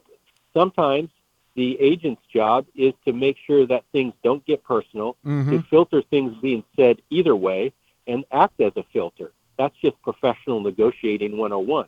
It's hard when one side has personal feelings that could get bruised, or that don't, do this all day, every day, and have not done it for years. So it complicates things. I don't know where the tenor is or what's been said, but it sounds to me like there's a little bit of, I don't know, definitely frustration. Like I said, maybe fraying of that relationship. So that has to happen. They've got to mend that fence in order to get back to the financial part of it, which is really what matters at the end. Randy Mueller is with us here on GCR. Can I follow up on that, Randy? Which is, like, in your experience, I think from afar it would be easy for people to say, well, it looks like these guys are they're not on the same page. There's no way to make that work. But knowing, I'm sure you dealt with plenty of players during your career that were upset over something, and there was fraying between those relationships. Is it as it does seem to me like, okay, take 2 weeks, everybody chill out, let's talk again. You should be able to make things work as adults to get everybody in the right place. Is it as impossible to get over whatever it is, whatever awkwardness there might be, as it might seem from the outside? I would sure hope so, because I know this. There's been a ton of goodwill built throughout Lamar's days in Baltimore, so that has to prevail, right? Any of these hitches in our giddy-up have to come and go, and you're right. It happens often. It happens with players, between front office, agents, everybody. And, yes, you've got to learn that it is a relationship business, and you have to build those relationships through thick and thin.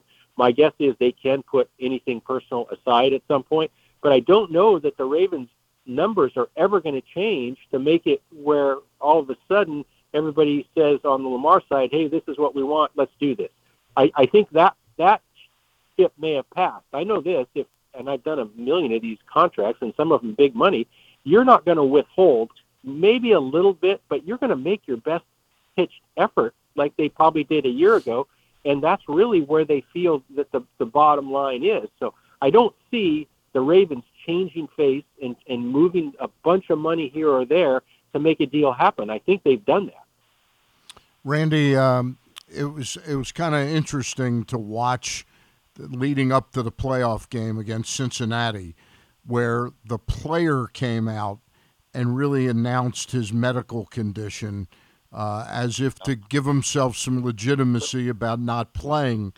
Isn't it normal that the club would usually have doctors say, we just want to be clear, Lamar has not been cleared to play? Or is there a fracture there that team doctors thought he could play? It just is very awkward to me that he came out with a statement about his medical condition. Yeah, you're right on. It is not club policy to have the player in any place I've ever been come out and actually give the details of his injury and why he's not playing. I would think that the team would obviously want to back that information and be a part of any of that information that goes public. Does that give you an indication of how serious the fracture might be between the two sides right now, despite all the warm and fuzzy talk at the year-end press conference by Eric and John Harbaugh? Yeah, 100%. And you could see it throughout the season in the frustration of John when asked about it time and time again. Sometimes no words have to be spoken, but body language alone tells you everything you need to know. So that kind of led us to believe there was frustration. And then when Lamar did do that, I thought to myself, in fact, I may have even tweeted it that day, that this is not good. It's not club policy. I would not want my star quarterback out there trying to fend for himself. We need to be aligned, and it just showed me that they weren't aligned at that moment. For what it's worth, I've literally seen John Harbaugh go into the locker room and into guys' faces and say, you don't talk about your injuries. Like, you don't. I have seen that occur. Like, he has gone, that's supposed to be their safe space, right? Like, he has gone in there and said, you do not talk about your injuries. Just a follow-up on this, Randy. The Ravens, and this is no knock at Chad Steele, who is kind of the PR person for the Ravens now, but they had one of the most veteran, smart, savvy PR people in Kevin Byrne for years. Do you think this might have played out a little differently had he been part of the equation? Well, I think in real life, and in my experience led me to believe this, that I don't know what's happened with their PR department, but it would be the responsibility of that PR person to come to me and say, hey, here's just about what's going to happen. Right. And I always like to say, hey, don't let me be surprised by any of this. Right. But it is all about relationships. Yeah. And maybe Kevin or a prior guy would have had that relationship. You would know where your mind is of your players. And I always took that on as myself as being a GM, and I wanted to have that knowledge in a give and take way.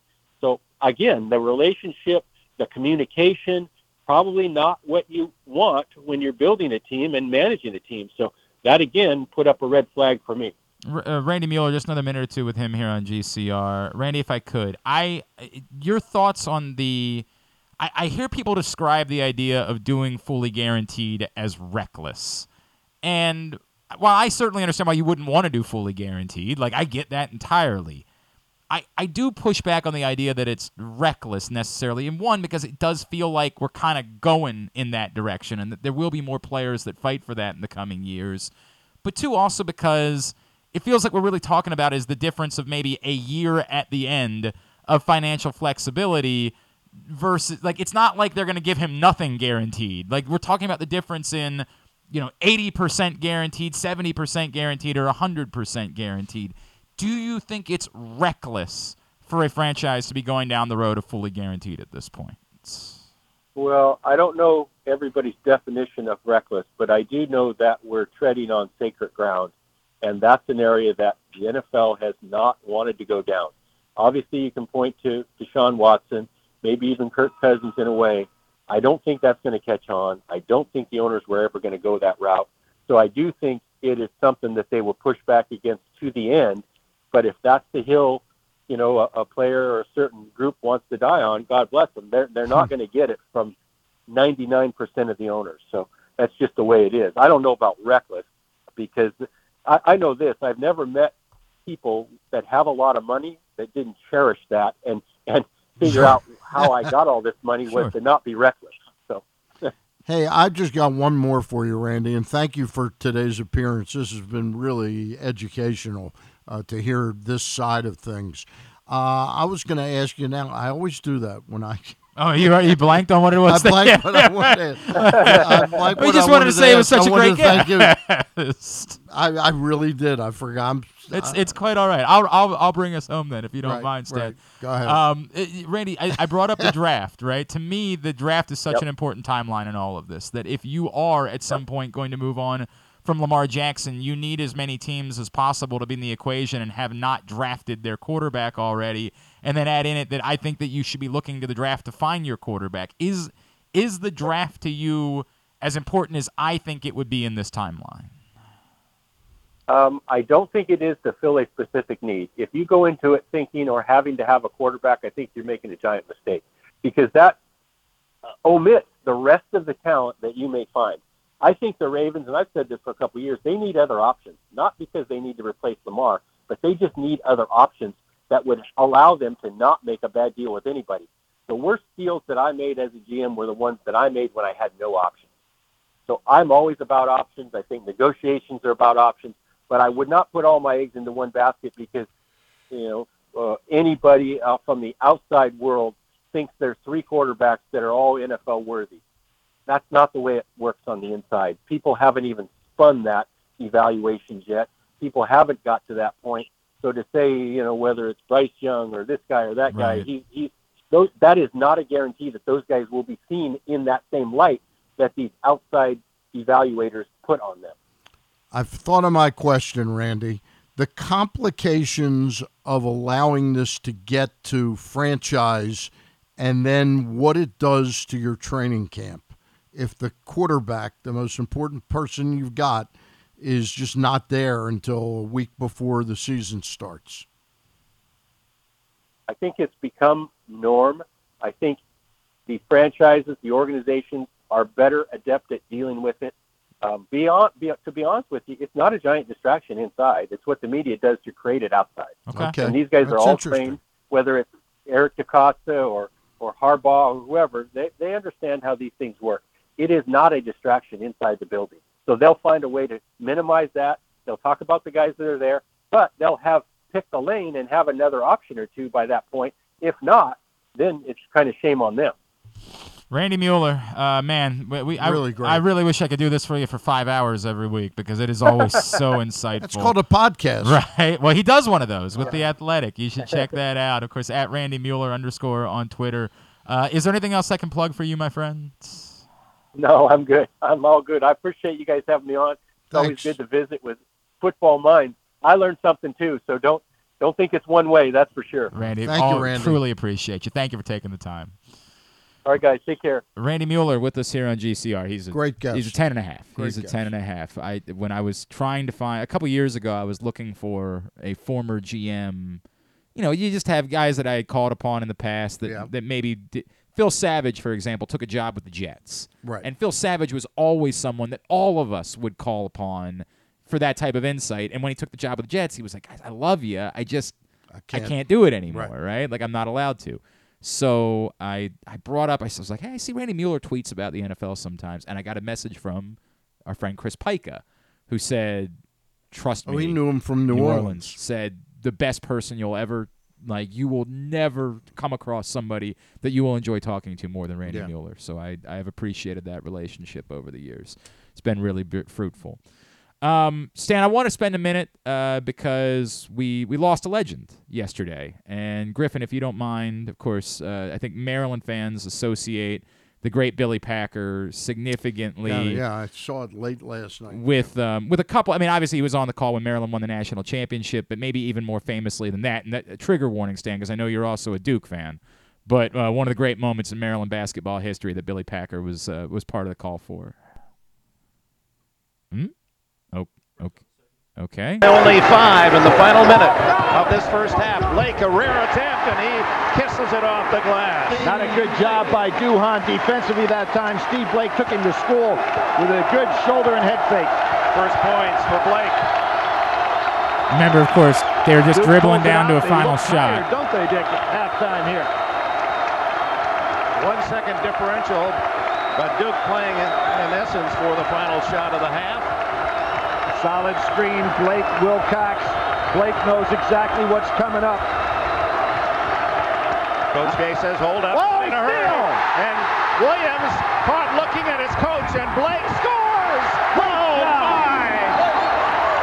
my! That's good. That's good, Griffin. So the two things that everybody always associates Billy Packer with, he steal, right? Of course, everybody remembers this was the final Maryland Duke game at Cole Fieldhouse, the year that Maryland would go on to win the national championship. Maybe the most incredible atmosphere I've ever seen for a Maryland I mean, it was just absolute insanity in that building. Maryland had played a great first half. They're up big late, and then Jason Williams turns to look at Mike Krzyzewski and Steve Blake. I had forgotten, because everybody remembers he steal, the anticipation of Billy Packer, seeing it before Dick Enberg did, seeing, dude, do you realize what's about to happen? But he called it even before that. He said, Blake knows exactly what's about to come. Interesting. He was all over that call. Yeah. Billy Packer was all over the call of that legendary play in Maryland basketball history. I had a really great experience. It's only one, and for the life of me, I can't remember where it was, but it was somewhere in Baltimore. He was a special speaker at this event, and I went up to him afterwards and introduced myself, and I said, "How well did you know Charlie Ekman?" And it brought a smile to his face, and he goes, I love Charlie. He was unbelievable. I said, we did a profile in Press Box. I said, would you like me to mail you a copy of it? He goes, I would love to read that. And I mailed it to him. He gave me his address. I mailed it to him. And about 3 weeks later or 2 weeks later, I got the nicest note about what a great story it was and what it brought back these memories. And it was something that I really treasured. And somehow in all the moves and the floods, I don't know, I don't have it anymore. Because that was something that meant a lot to me. That's really cool. Because Billy Packer was the man. Oh, was the voice of college basketball. Was absolutely, you associated, Bill Raftery has kind of moved a little bit into that role, and obviously Dick Vitale, via Dick Vitale ESPN. came closest. Right. But Billy was the best. And, I go back when the games were brought to you by Jefferson Pilot. No doubt. The ACC games, and it was Billy Packer and Jim Thacker. Wow. Thacker was the play-by-play guy. So it was Thacker and Packer. Every Saturday, I looked forward to those ACC matchups. Wow. Yeah. Of course, they would air on Channel 45 locally, I or think channel, it was. Yeah. I mean, that was the way that the Jefferson Pilot thing worked. Is they would essentially, they wouldn't buy time, but I think they would trade time with a local TV station. Billy Packer, obviously. I was sort of stunned last night when I saw that he died, because I haven't thought about him. And that's he had been separated from the sport for long enough. Yeah. There was a little bit of controversy in there, some things that were debatable. He had famously, when Allen Iverson was at Georgetown, he used the term tough monkey. And immediately, of course, when you hear that, you immediately assume. Now, he attempted to say afterwards, like, that I really has nothing to do with him being black. I'm trying to describe kind of the way that he's moving. It's thoughtless. Yeah. but not racist, right? Like, that's not, I'm not trying to use it as a derogatory term. It was a mistake for sure, no matter what. It's the type of thing that you have to think about in those moments and go out of your way to not say those types of things. And Billy Packer, as he got older, was kind of shifted out of some of the big college basketball coverage, and then, at that point kind of said, I don't, unlike some guys who would say, I'll take an assignment to go do something else, he just didn't feel any interest in doing that once he was moved off of the biggest games. But what you just said is so important, which is he was college basketball broadcasting. Like, he was, when there was a big-time college basketball event, Billy Packer was involved with and it. you knew that the guys like Enberg and eventually Jim Nantz wanted him on their broadcast. Correct, 100%.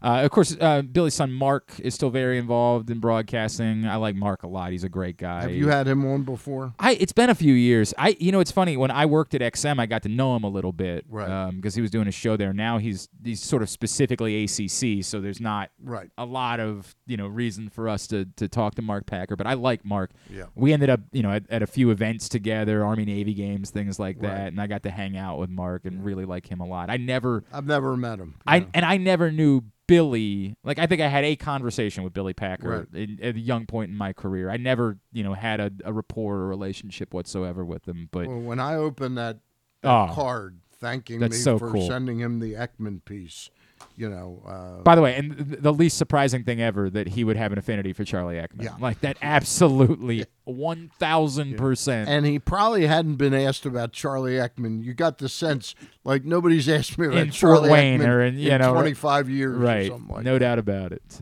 Safe home, Billy Packer. What a remarkable life he lived, and certainly an impact that he left on that sport. All right, Stan the Fan Charles is with us here in studio on a Friday edition of GCR. Today's show also brought to you by your local Toyota dealer and buyatoyota.com. The Toyota Tacoma comes in a range of models and trim lines, so you can choose the perfect Tacoma to reflect your unique personality and driving habits. Check out buyatoyota.com for deals on new Tacomas from your local Toyota dealer today. Dan Wilcox is going to join us next. We'll get his perspective on how things kind of came apart for the Ravens and what they should be looking for in an offensive coordinator. That's next. It's Glenn Clark Radio.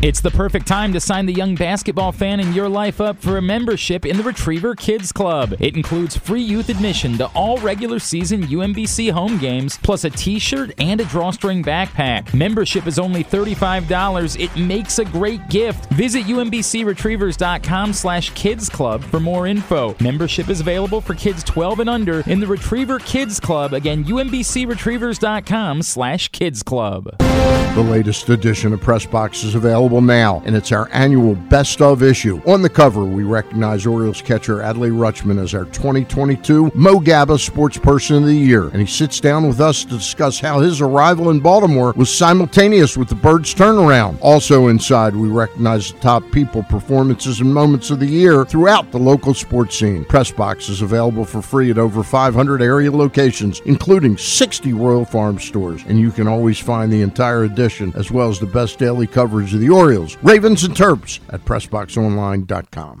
Looking for some excitement in the new year? Laurel Park has plenty of live horse racing events to spice things up this January. The much-anticipated Winter Meet kicks off on January 1st, plus we've got special MLK Holiday Racing on Monday, January 16th, and the Winter Carnival Stakes on Saturday, January 21st. Winter may be cold, but the racing at Laurel Park is hot. Learn more about upcoming January events by visiting laurelpark.com. That first sip. That first bite. Start your day off right with a delicious breakfast at Royal Farms. Choose from a fantastic selection of fresh Royal Farms breakfast sandwiches and top it off with a rich hot cup of the freshest coffee in the world. At Royal Farms, breakfast is available day and night. It's the freshest breakfast in the world. Real fresh, real fast. Royal Farms. Stan the Fan here, welcoming back one of my favorite sponsors, the Costas Inn. And everybody around Baltimore knows that the Costas Inn is a great place to go and grab crabs, steaks, salads, soups, whatever's on your mind to eat in person. But did you know that the Costas Inn has upped their game? They are now one of the premier takeout places in Baltimore. Give them a call now to order your food, 410-477-1975. That's the Costas Inn over 4100 North Point Boulevard. Tune in to Simply the Bets every Tuesday and Weekend at Bookies every other Thursday at 11:40 a.m. And if you really have nothing better to do, keep listening to this show too. Today's show also I brought it up on the show, by the way, yesterday. I was very nervous about meeting my son's teacher. I was like, I'm very apprehensive. Turns out everything's okay. Everything's all right. So that is the good news, because anxiety was real yesterday. I'd just be happy the teacher doesn't have a crush on your son. That is good news. That would be a really awkward situation to be in. Oh, my. All right. Hey, gambling can be fun, but you should set a limit and stay within it. And remember that if you or a loved one has a gambling problem, you can call 1-800-GAMBLER 24/7 or go to helpmygamblingproblem.org for free confidential services. If you missed it yesterday, Stan and I made our picks for championship weekend. You can find it right now, pressboxonline.com/video. We are we're in a unique spot, Stan and I, when it comes to this contest that we've been doing for the postseason. So I'm not going to give any of it away. Again, go to pressboxonline.com/video, and you can see. Glenn's ahead right now, 11-7. But you have more points on the table. I have I have the potential to win the Super Bowl. Exactly you have the we both have the potential to have the losing team, which is worth 5 points. All correct. I worry that this I know a thing or two about picking losers. I worry you're talking to the chief loser. I worry that this contest on our picks is so hard to explain. I hope I'm doing a good enough job. I think I think you made the most important points of it known. Okay. I have the lead right now. Yep. You have more points to be had than I do. That's where we are with that. Which would only be a help to me if the 49ers win the Super Bowl. Yeah. But then you would also, I'm not giving anything else away. Yeah. You got to go watch the video. You can find it there. Always, speaking of friends, of course, we just had Randy Mueller on. This man has been a friend, such a friend over the years that once upon a time, he messaged us when we were getting ready to go. When Drew and I were going to do broadcast from the Super Bowl in Miami, he was living in Atlanta, and he messaged the week before, said, "Hey, you guys going down to the Super Bowl?" And we said, "Yeah." And I said, "In fact, it's Drew's birthday on Wednesday." He said, "Well, I'm going to surprise him," and he drove overnight from Atlanta to come do the show with us on a Wednesday morning in Miami. That's very special. That's what kind of human being our next guest is. He is, of course, a former Ravens tight end. Bo Smolka, right? Bo Smolka's partner. Just kidding. Former Ravens tight end, and now the Believe in Ravens podcast. He is the great Dan Wilcox, and he's back with us now here on GCR. Dan, it's Glenn, my friend Stan the Fan, here in studio with me this morning. Always great to catch up, buddy. Hope you're doing well. Man, Stan, Glenn, thank you guys for having me on as usual. Always, Glenn, great to hear from you, man. Miss you guys. Love you, brother. You know that. Yeah, absolutely one of the best people I've ever known. Dan, I guess let's, just because you and I haven't chatted since it all kind of came apart, I know how high you were about this football team this season. It's so unique what happened this year, right? Like, how do you handle the disappointment of it seemed like there was something there, losing your quarterback, nobody can overcome that except maybe the San Francisco 49ers, oddly. Just the disappointment of the way things played out for this team. Yeah, I'm definitely disappointed. I wanted to see the Ravens go all the way, take it all the way there. I just felt like it's a Super Bowl caliber team. One of the best teams I've seen out there on paper. It looks great. Of course, they started out really slow with defense this season, and offense was booming at first, and then offense started to slow down, and then all of a sudden it kind of came to a screeching halt. No offense at all, and then the defense by mid-season had them kind of figured everything out. Everybody got used to each other. All the new additions and stuff got plugged in, and Mike McDonald was looking great as a defensive coordinator, as a rookie defensive coordinator this year, and the defense finished on a high note and the offense finished on a low note. And even the game, man, the last game we played, I mean, I already said going into that game, Tyler Huntley would have to play a perfect game in order to be able to win that game. And, unfortunately, he had the interception and then the fumble on the 1 yard line, man, that kind of cost them. But it's just a missed opportunity. I felt like we had some coaching issues all season long. The Greg Roman thing did not surprise me at all. I felt like it's been a long time coming. Sometimes you hold on to people a little bit too long because they're good people and great people. And I don't think Greg Roman is a bad coach at all. I think he had a heck of an offense. I just think the Ravens needed to go in a different direction because I felt like it was limiting Lamar. And he needed to be developed. Still need to be developed. I just told somebody this yesterday, Glenn. The quarterback at University of Georgia right now, Stetson Bennett, he's 25 years old, just won his second national title, and Lamar is 25 years old, and he was 4-year starter in the NFL. So you got one of the youngest quarterbacks out there in the game, and he still has a lot of football left ahead of him. So you need to put somebody in there that could allow him to develop and grow the right way, and I think he's the face of your franchise for the next 10 years. Dan, I wanted to go there. Like, specifically, what would you be looking for? What kind of offense do you want? What type of coordinator are you looking for if you were John Harbaugh trying to fill this role right now? Me personally, I think I would go to a variation of spread with his own read, with zone, outside, inside zone, and zone read options, and just come up with something a little bit more dynamic, man. But spread offense still allows you to do everything that you're doing right now. You can still do the zone read stuff, and you can still do the outside, inside zone stuff, where you have a 2-back or a 1-back set and 3-4 wides outside and, a tight end, et cetera. But to me, he just needed to go to a base spread offense where he can spread guys out, get guys outside the box, and allow his runs to kind of happen naturally. But your whole offense can't be based around Lamar Jackson running the ball. His runs need to happen, more naturally because he's that dynamic of a guy. If you spread guys out, they can't load the box up. They got to cover those guys in the slot, 4 wides or 3 wides with a tight flex, and then, one running back in the backfield that allows you to be able, now to spread teams out a little bit. And if lanes open up for him to take off and run, he can take off and run naturally. And then you can have 1 or 2 design runs in off zone read or 3 or 4 of those off zone read that allows him to be dynamic still and still kind of do the things that he's doing with his legs. I think he's a talented enough quarterback where he can throw the ball on short routes and medium and intermediate routes and deep balls. He has a really nice touch on his deep balls where he can start hitting some of those and converting those things more often. But when you base your whole offense around running the ball, it kind of limits him as a development, as it limits his development as a passer. Daniel, I wanted to go down the path. I asked this question of Randy Mueller a few moments ago from a GM's perspective or team perspective. I want to know from your perspective as a player, the complications that would happen or arise with him getting the franchise tag and then denying the club his in all the way through training camp and really working with the new offensive coordinator. How complicating can that be? Okay, say that question one more time, Steve. All right, I know it was a little long-winded. I wanted to make sure I got it out. The complications that could arise if Lamar is tagged and then won't come to training camp or the off-season stuff, during the off-season stuff, and he doesn't show, and you got a new offensive coordinator. How complicating can that be for the team to be able to play at its maximum ability? Well, I don't think he'll hold out if he gets tagged. I just think they need to hurry up and tag him, if that's what you're going to do. Don't drag this thing out. If you're not going to give him the money that he wants, you already know what he wants because he came to the table and sat down with you last year. Right. So now you know what he wants. Either give him what he wants or franchise tag him right now. I don't think he would risk holding out once he gets tagged and, he get his $40 million or $45 million up front. I don't think he'll hold out.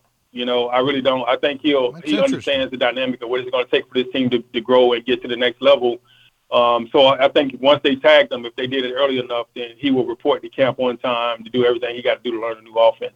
I was one of those guys that had to learn a new offense every single season for 9 seasons in the NFL. And it wasn't fun, man. It wasn't fun. So it's a whole new language. It's like you're learning Spanish. Like you right. Speak English predominantly, and then they put in Spanish. Now you got to learn Spanish, and once you get it, then all of a sudden now you got to learn French. Well, it's interesting. It's interesting to hear that perspective because Randy was kind of a different perspective. Right. You're sort of saying it behooves him to keep his value up by participating with the team and being able to play at his highest level. Absolutely. Plus, he's the quarterback. If he don't know what's going on, if he comes to camp late and he's behind everybody else, it's not a good feel for him. He don't feel it. He'll feel too much pressure. I think mentally in his mind, if he was to get the franchise tag, it wouldn't be something that he wants. You know, but at the same time, he's going to get there as early as he can so he can do what he has to do in order to play. You know, and the franchise tag isn't all that bad. It just doesn't give you any stability. If I get hurt this year, you know, and it's the season and the injury, I have nothing guaranteed. I'm still putting my life on the line, you know, for $40 million. So I'm, you know, after taxes, $40 million is only what, 22, 23 mil. Most people like I can live. That's all I need. I take it, Dan, for the record. Yeah. But Dan, what people don't realize is like Lamar Jackson is almost equivalent to like a Deion Sanders. You know, he can't just live anywhere. He can't just be anywhere. So you're gonna have to pay a premium dollars for security and for that focus of being able to have an elite neighborhood to stay in that's gated and his house is gated with probably security. You know, he just can't go live in some apartments or go live in any old regular suburb and think that he's going to be safe. You know, people are going to mess with him. And he's too much of a star, too much of a celebrity. He has star power. So, yeah, he has to figure that thing out. Not to get too complicated on this, you realize the relationship isn't perfect right now. You know, some would say it's fractured, contentious. But what if the club franchised him and then paid the premium for an insurance policy? Would that help the player feel more warmly about the organization, that they're looking out for my long-term stability? It depends on what the insurance policy is. Yeah. You know, if the insurance policy is guaranteed me if I was to get hurt and I would never play again, I'm taking care of the rest of my life, you know, yeah, absolutely. Yeah. You know, that definitely makes me feel better. You know, why not? You know, and sometimes you got to come up with creative solutions for these things, you know, so – you know, if you give me 100, I think last year they offered him 130 guaranteed. Right. And when you got guys like Kyler Murray and Sean Watson getting $200 million guaranteed, you know, it's kind of a slap in the face. You know, especially when you feel like you're a better quarterback than those guys. So you definitely it is fractured a little bit, but even fractures heal. He is Dan Wilcox. He's with us here. That is true. There's no doubt about it. Dan Wilcox with us here on GCR. Dan, everybody in Baltimore is hot and bothered about the idea of DeAndre Hopkins. You know, we were told earlier by Jeremy Fowler of ESPN it might really just be a third-round pick that could land you DeAndre Hopkins at this point. It would probably still be tough to do if the Ravens do have to pay Lamar on the franchise tag next year. But is he the answer that the Ravens are looking for? Is this the guy that you say, even if he's going past 30 years old, you say this is what you need? This is sort of the missing piece for what the Ravens have been trying to build offensively? Absolutely. I mean, I love D-Hop, you know. So ever since the video where he was going against the Redskins in training camp, he said, I fear God, homie. From that point on, I was a D-Hop fan, you know. When he got your star receiver and he only fear God, you don't want to mess with him, you know. And to me, you need somebody that's going to get out there and give you a little bit of edge on offense. The same way you got a guy you brought in like Roquan Smith to give you a little edge on defense.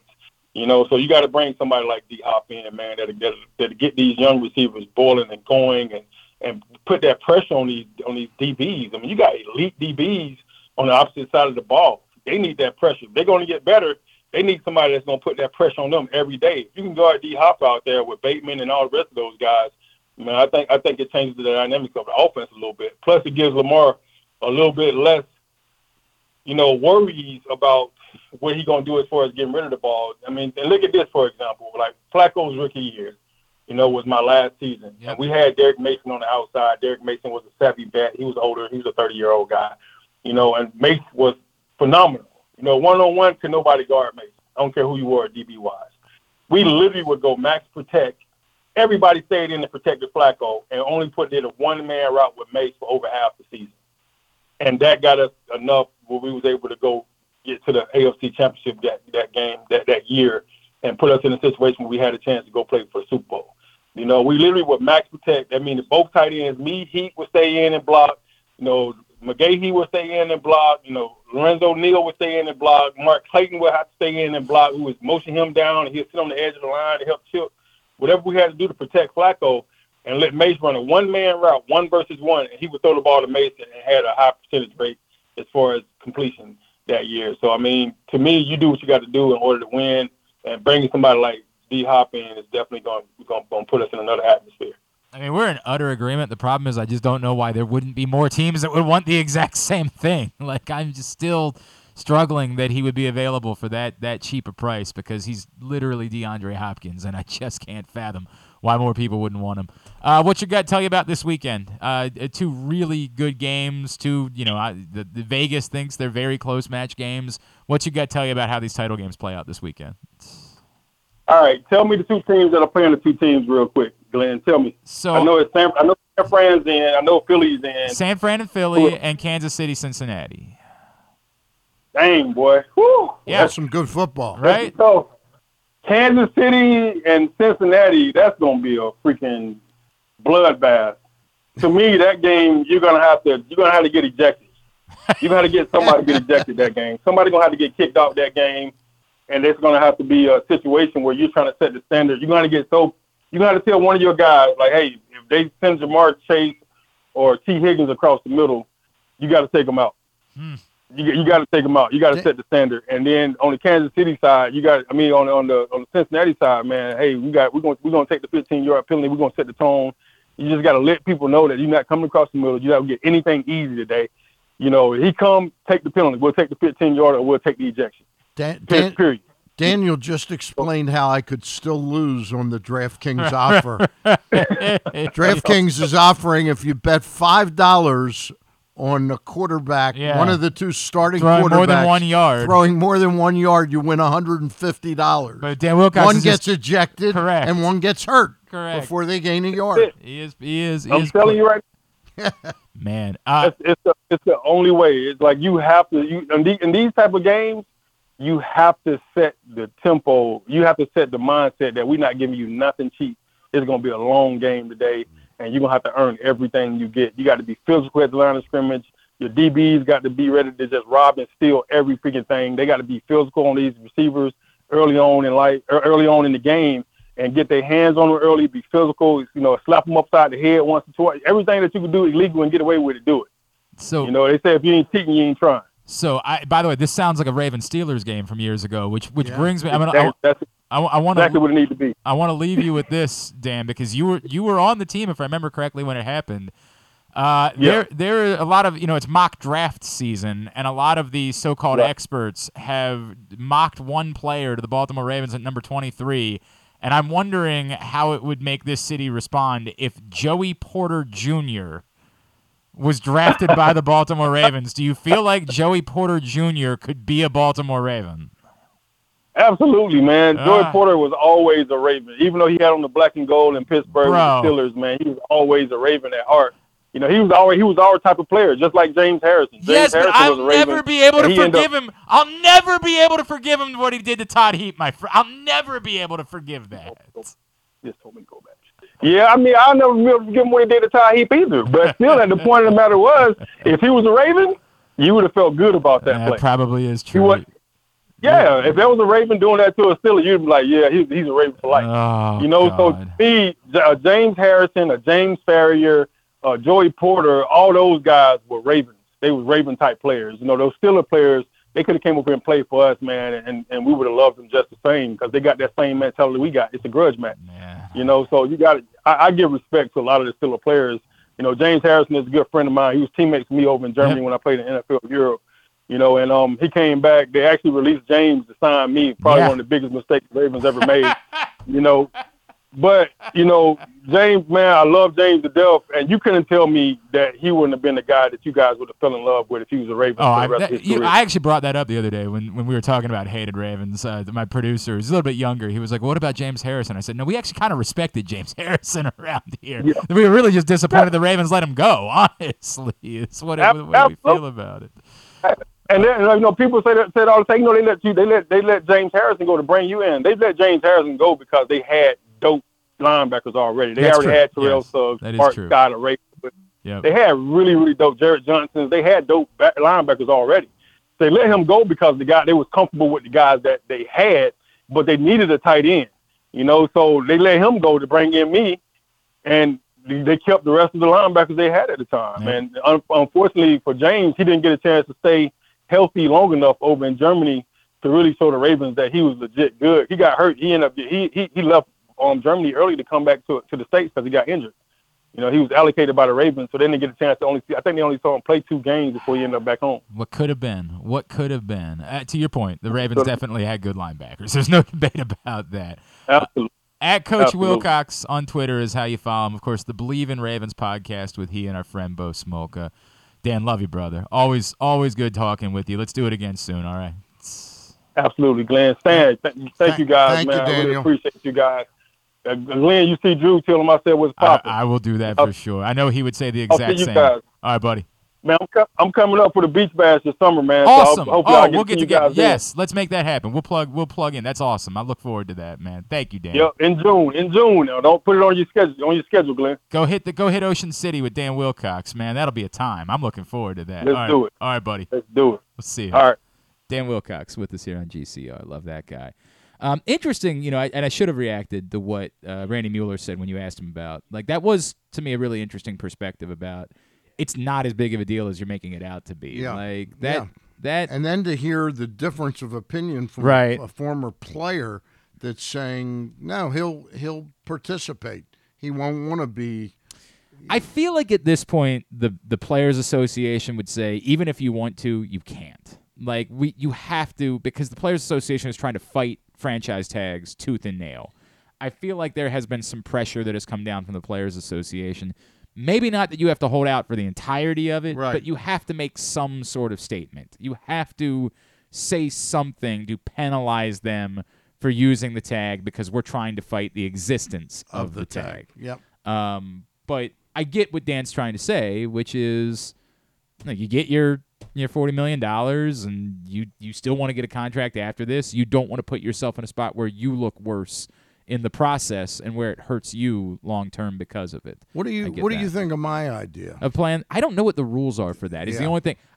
On presented surface value or surface level makes all the sense in the world, right? Like that. If you're going to go, what you do is maybe you would insure up to the level that would have compensated them the guaranteed money. Yes. You know, like, yes.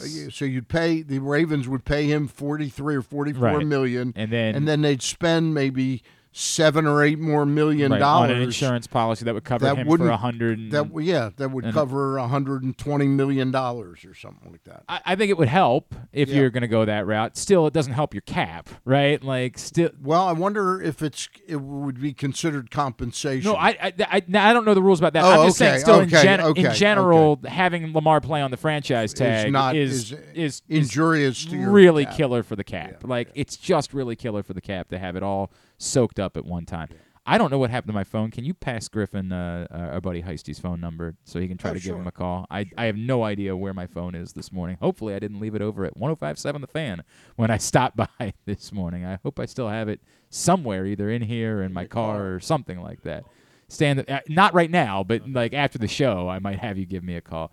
Our buddy Craig Heist is celebrating a birthday today. What's he like 78? I mean, my God, if you're 71, I'm 71. Just see if he answers. Like, he won't recognize the number. If he does, just say, hey, Craig, it's Griffin. We wanted to sing a song. The guys just wanted to. Yeah, exactly right. Yeah. he's got to be he's 1,000. 60. Right? Probably. You think this is actually his 60th? Well, birthday? he was the same age as Preston and Mittermeier, roughly. I didn't know that because they went to school together. I had no idea. All three of them. How about that? What kind of class must that have been? Jesus Christ! Can you imagine what the teachers had to deal with Preston? All three. Well, just Heist alone, for what it's worth. Just the one person alone there would probably have been enough for any teacher. To add in all three of them, my God. I did have a couple things I wanted to get to with you before we wrap up for the day. If you want to send him a text and just see, we'll give it a minute before we wrap up. Doesn't answer, don't worry about it. It's not the end of the world. It's not the end of the world. Just to see if we could do it at some point this morning. So a couple of things very quickly. We talked obviously about the Orioles trading for Cole Irvin, so that has happened. You brought up, and we discussed some of the stuff related to John Angelos, and I don't feel like I have a whole lot more to say about it, just because we're kind of in the same place that we've been in related to John Angelos and the Angelos family situation, that until there's something, I feel like there were two things that popped up this week that I thought were relevant stories. I think there are people that wonder if it gets to a point where somehow Major League Baseball finds a way to compel them to sell. that it's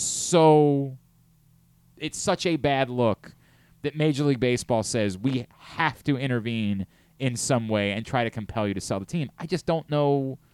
I don't know that a family squabble rises to the level. Yeah, this isn't Donald of Sterling, Frank McCourt, who yeah. they were using the Dodgers capitalization to fund this wild lifestyle that they had with 12, 14 houses around the world and everything like that. They were putting the Dodgers at risk, their financial risk by doing that. This doesn't seem like the Orioles are in any danger. They allowed Fred Wilpon, the Wilpons, when Bernie Madoff absconded with a bunch of their money. They allowed them to. So I don't think there's a precedent for a family squabble as long as they're comfortable with the person that's leading the franchise right now, which they are. John Angelos. I think that's fair. There was an interesting string of tweets that was sent out this week by someone named Eric Fingerhut. I don't know anything about Eric Fingerhut, and it sounds like a terrible place to go get a pizza, is at your local Fingerhut. I don't think I want to do that. Apparently, Chelsea Janes and Barry Svrluga did a chat for the Washington Post. Okay. And Chelsea Janes said the following. This is about the Masson situation. Dispute, yeah. The problem is that the contract basically called for the Orioles to own the television rights in perpetuity and binds all signatories, including MLB, to make sure that all future buyers of the Nationals commit to adhere to the agreement that assigns Baltimore those rights in perpetuity. In retrospect, I think just about everyone in baseball thinks the agreement was absurd. But now, what we are hearing from MLB is that Manfred and company do not believe they have cause to rip it all up and start over, which is something the Orioles would obviously rather not have happen because of the way the agreement benefits them. Essentially saying that Major League Baseball is just kind of acknowledging there's not a whole lot we can do. We've gone through this for years, and there's not quietly that felt like someone acknowledging that maybe the Masson dispute might finally be coming to an end just because Major League Baseball has gotten to a point where they said, look, we made this contract. This is what it is. Yeah. We've done everything. We've gone to 1,000 different, arbiters. At the end of the day, the contract is the contract. It says in perpetuity. There's just nothing we can do at this point. Right. But the courts have found that the Orioles owe them the Nationals. Right, that's still pretty part of chunky. Because as part of the agreement, they were, obviously supposed to be paying the Nationals. I think the way this works out eventually, and it would be great to get like a Marty Conway on to talk about this or something, somebody like that, is that somehow the $100 million that the Orioles supposedly owe the Nationals sort of magically goes away, and or a large chunk of it. Okay. And the deal becomes that Masson exists and Ted Leonsis is able to open up his own regional sports network with Nationals rights. With Nationals rights, yeah. I would think that would have to cost more than $100 million, wouldn't it? To give up you have in perpetuity the rights to their TV market. I would think the price of that. But the courts have penalized the Ravens of the Orioles, right, to a large extent that they really correct that they haven't bargained in good faith. Correct, they have not exactly right. That part they haven't given the Nationals their fair chunk of the rights that you own. It's not the Orioles get to profit 100%. The Nationals still get to get some. They get like 28% or correct. 31%, something. But the Orioles still stand to benefit from owning the rights over the years. It would be a great topic to get some guests to come on. It's been such a it's one of those ones that Stan I just am so exhausted by. It is exhausting. I've almost given up on it because I've been so exhausted by it over the years. Well, you have to remember, for all those people that think it's just as simple as tearing it up. The Orioles, when they owned the market, when the Nationals didn't exist, the Orioles used to draw 2.8 correct to 3.2, 3.3 million. Those days are over.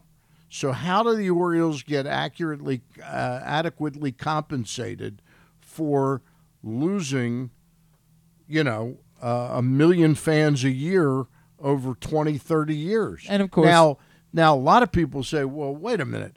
If Peter Angelos had run a better ship and really tried to put out a winning product those years when we were given Sammy Sosa signing Delino DeShields. Delino DeShields, if he had put out a better product, he wouldn't have seen his attendance go, down the toilet.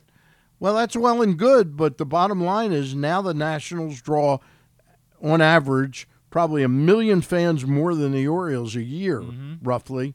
And, it's just not it has injured the Orioles' market share tremendously. There's no question about it. I agree. And that's what the imbalance of the deal for Masson was supposed to accomplish. And I get why everybody in D.C. would say, but this is unfair for us, right? Well, what happened was when they made this deal, correct, they were television rights were going for like 12, 15 million a year, something like that per team. And then suddenly the Texas Rangers went to 80 million. Massive boom. And it is a massive boom that hadn't been and it's been brought up by a few people, like, does the contract also cover streaming rights? Because at some point in the next few years, cable is gonna die. Right. Like, it's going to I'm not saying the next 2-3 years. Right. But over the next decade. Probably even before you're gone, Stan. Yeah. Like, probably even, like, we're not even talking about, like, in my life. I'm not going anywhere. Stan is going to be. I'm saying, never heard anybody say it quite that way. But you know what I mean, right? Yes, like, I'm not saying 50 years down the road. Right, I'm saying at some point in the next 10 to 15 years, cable is going to die entirely. Right. And when it does, the contract, I'm assuming, that was written in perpetuity didn't touch on streaming. Right. So, correct. Like, what does that mean? Can the Major League Baseball's out be, look, when we get away from cable, this is no longer, an issue. Correct. Like, I don't know. I don't have those answers. I don't know. All right, we are winding down for a Friday edition of the program. Let's get a tidbit. Tidbit of the day is brought to you today by UMBC Basketball. The UMBC women are home tomorrow afternoon, taking on Vermont. The men back home next Wednesday night against Binghamton. Get your tickets by going to umbcretrievers.com. And wouldn't you know it, lacrosse season is literally just around the corner. In fact, we're going to do our annual lacrosse preview show next Tuesday with all of the area coaches, but start thinking about UMBC lacrosse, getting out to check out the Retrievers. They've got a lot of local rivalry games. Towson's coming to UMBC this year, so you want to get your tickets for those as well, umbcretrievers.com. I got a Santi Aldama. I love me some Santi Aldama. Yeah, so this is him and his teammate Jaren Jackson Jr. for the Grizzlies are doing something that has not been done for over 20 years, if they're able to sustain this across the full season. Parker Fleming from Grizzly Bear Blues, SB Nation. I read it all the time. Yeah, That's where I get most of my He pointed this out. Stuff from Grizzly Bear Blues. He pointed this out, but among players that have played 500-plus minutes and are 6'11" or taller, Jaren Jackson Jr. and Santi Aldama are the first duo since Dirk Nowitzki and Rafe LaFrentz to shoot at least 38% from three, while also attempting at least three threes a game. So I got to be honest with you, I didn't remember Rafe LaFrentz ever playing for the Mavericks. I don't remember much about Rafe LaFrentz's professional career. Well, they did it in 2001 and 2002, so if Jaren Jackson... I mean, I definitely remember him at Kansas. Like, I remember that well, but I don't remember anything about Rafe LaFrentz, the professional basketball player. Was he there when Danny Manning was there? No. It was long gone by that point. Yeah. He was there with Drew Gooden, for sure. Okay. Was on a team with Rafe LaFrentz at one point. I'm trying to think of who else would have been on this. Probably Perry Ellis, if I had to guess. He was still there? Yeah. No, he was. That was his red shirt freshman. Santi is 38.2% from three on 3.5 attempts a game. Jaren Jackson, 38.5% on 4 attempts a game. He's just a hell of a player, man. Mm-hmm. Like, it was such a joy to watch him play at Loyola. We wish he could have gotten another year out of it, but he was clearly good enough to be a first-round pick in the NBA draft. And then, so this one also, so Mike Evans, it's kind of older from the NFL season, but I made it Ravens-related. So Mike Evans had a 3-touchdown game late in December for the Bucs.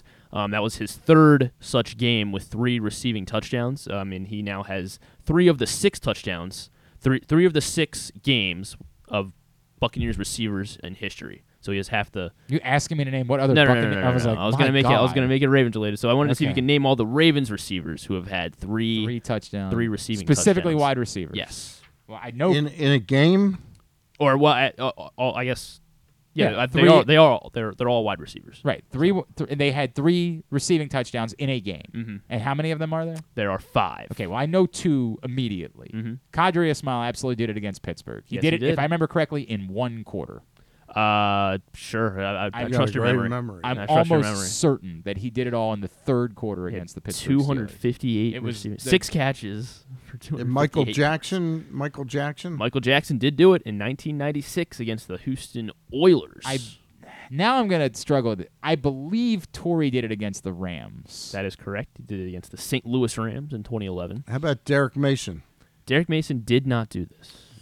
So how about what's the little guy that played for Peyton Manning too? Brandon Stokely? Brandon Stokely. Not Brandon Stokely. I don't remember that happening. Did in one of those crazy games did Hollywood Brown end up having 3? He did not. Okay. He did not. There's so many of those, right? Yeah. Like the Dolphins game that one year. Yeah. Stephen Smith? No, not Steve Smith. Derek Alexander. Not Derek Alexander. Now I'm just guessing, guys. Yeah, I got him. Mark Clayton. Not Mark Clayton. Let me give you the years. Yeah. Of these 2. Sure. How many are we missing? 2. We're missing 2 more. Missing 2. Yeah. One guy did it. And they had to be wide receivers, right? Yeah. Yeah. Well, they both happen to be wide receivers. Okay. Right. You didn't give me the year. No, I didn't give you the year yet. But you said you were going to give me the year. Well, I thought you had No, one. you said you were going to give the year. One was 2010. One was 2003. 2003 one was hang on a second. Extremely random. He had 1 year with the Ravens. 2010 Ravens. The 2010 Ravens. So it wasn't. Would that have been Dante Stallworth? Not Dante Stallworth. Would that have been? He was. Shut up. Oh, Anquan Bolden. Anquan Bolden. Yeah. Yes, was it against the Cardinals? No, it was against the Browns. He had a mass. Oh, I absolutely remember that. September 2010. I do absolutely remember that. Good game. memory.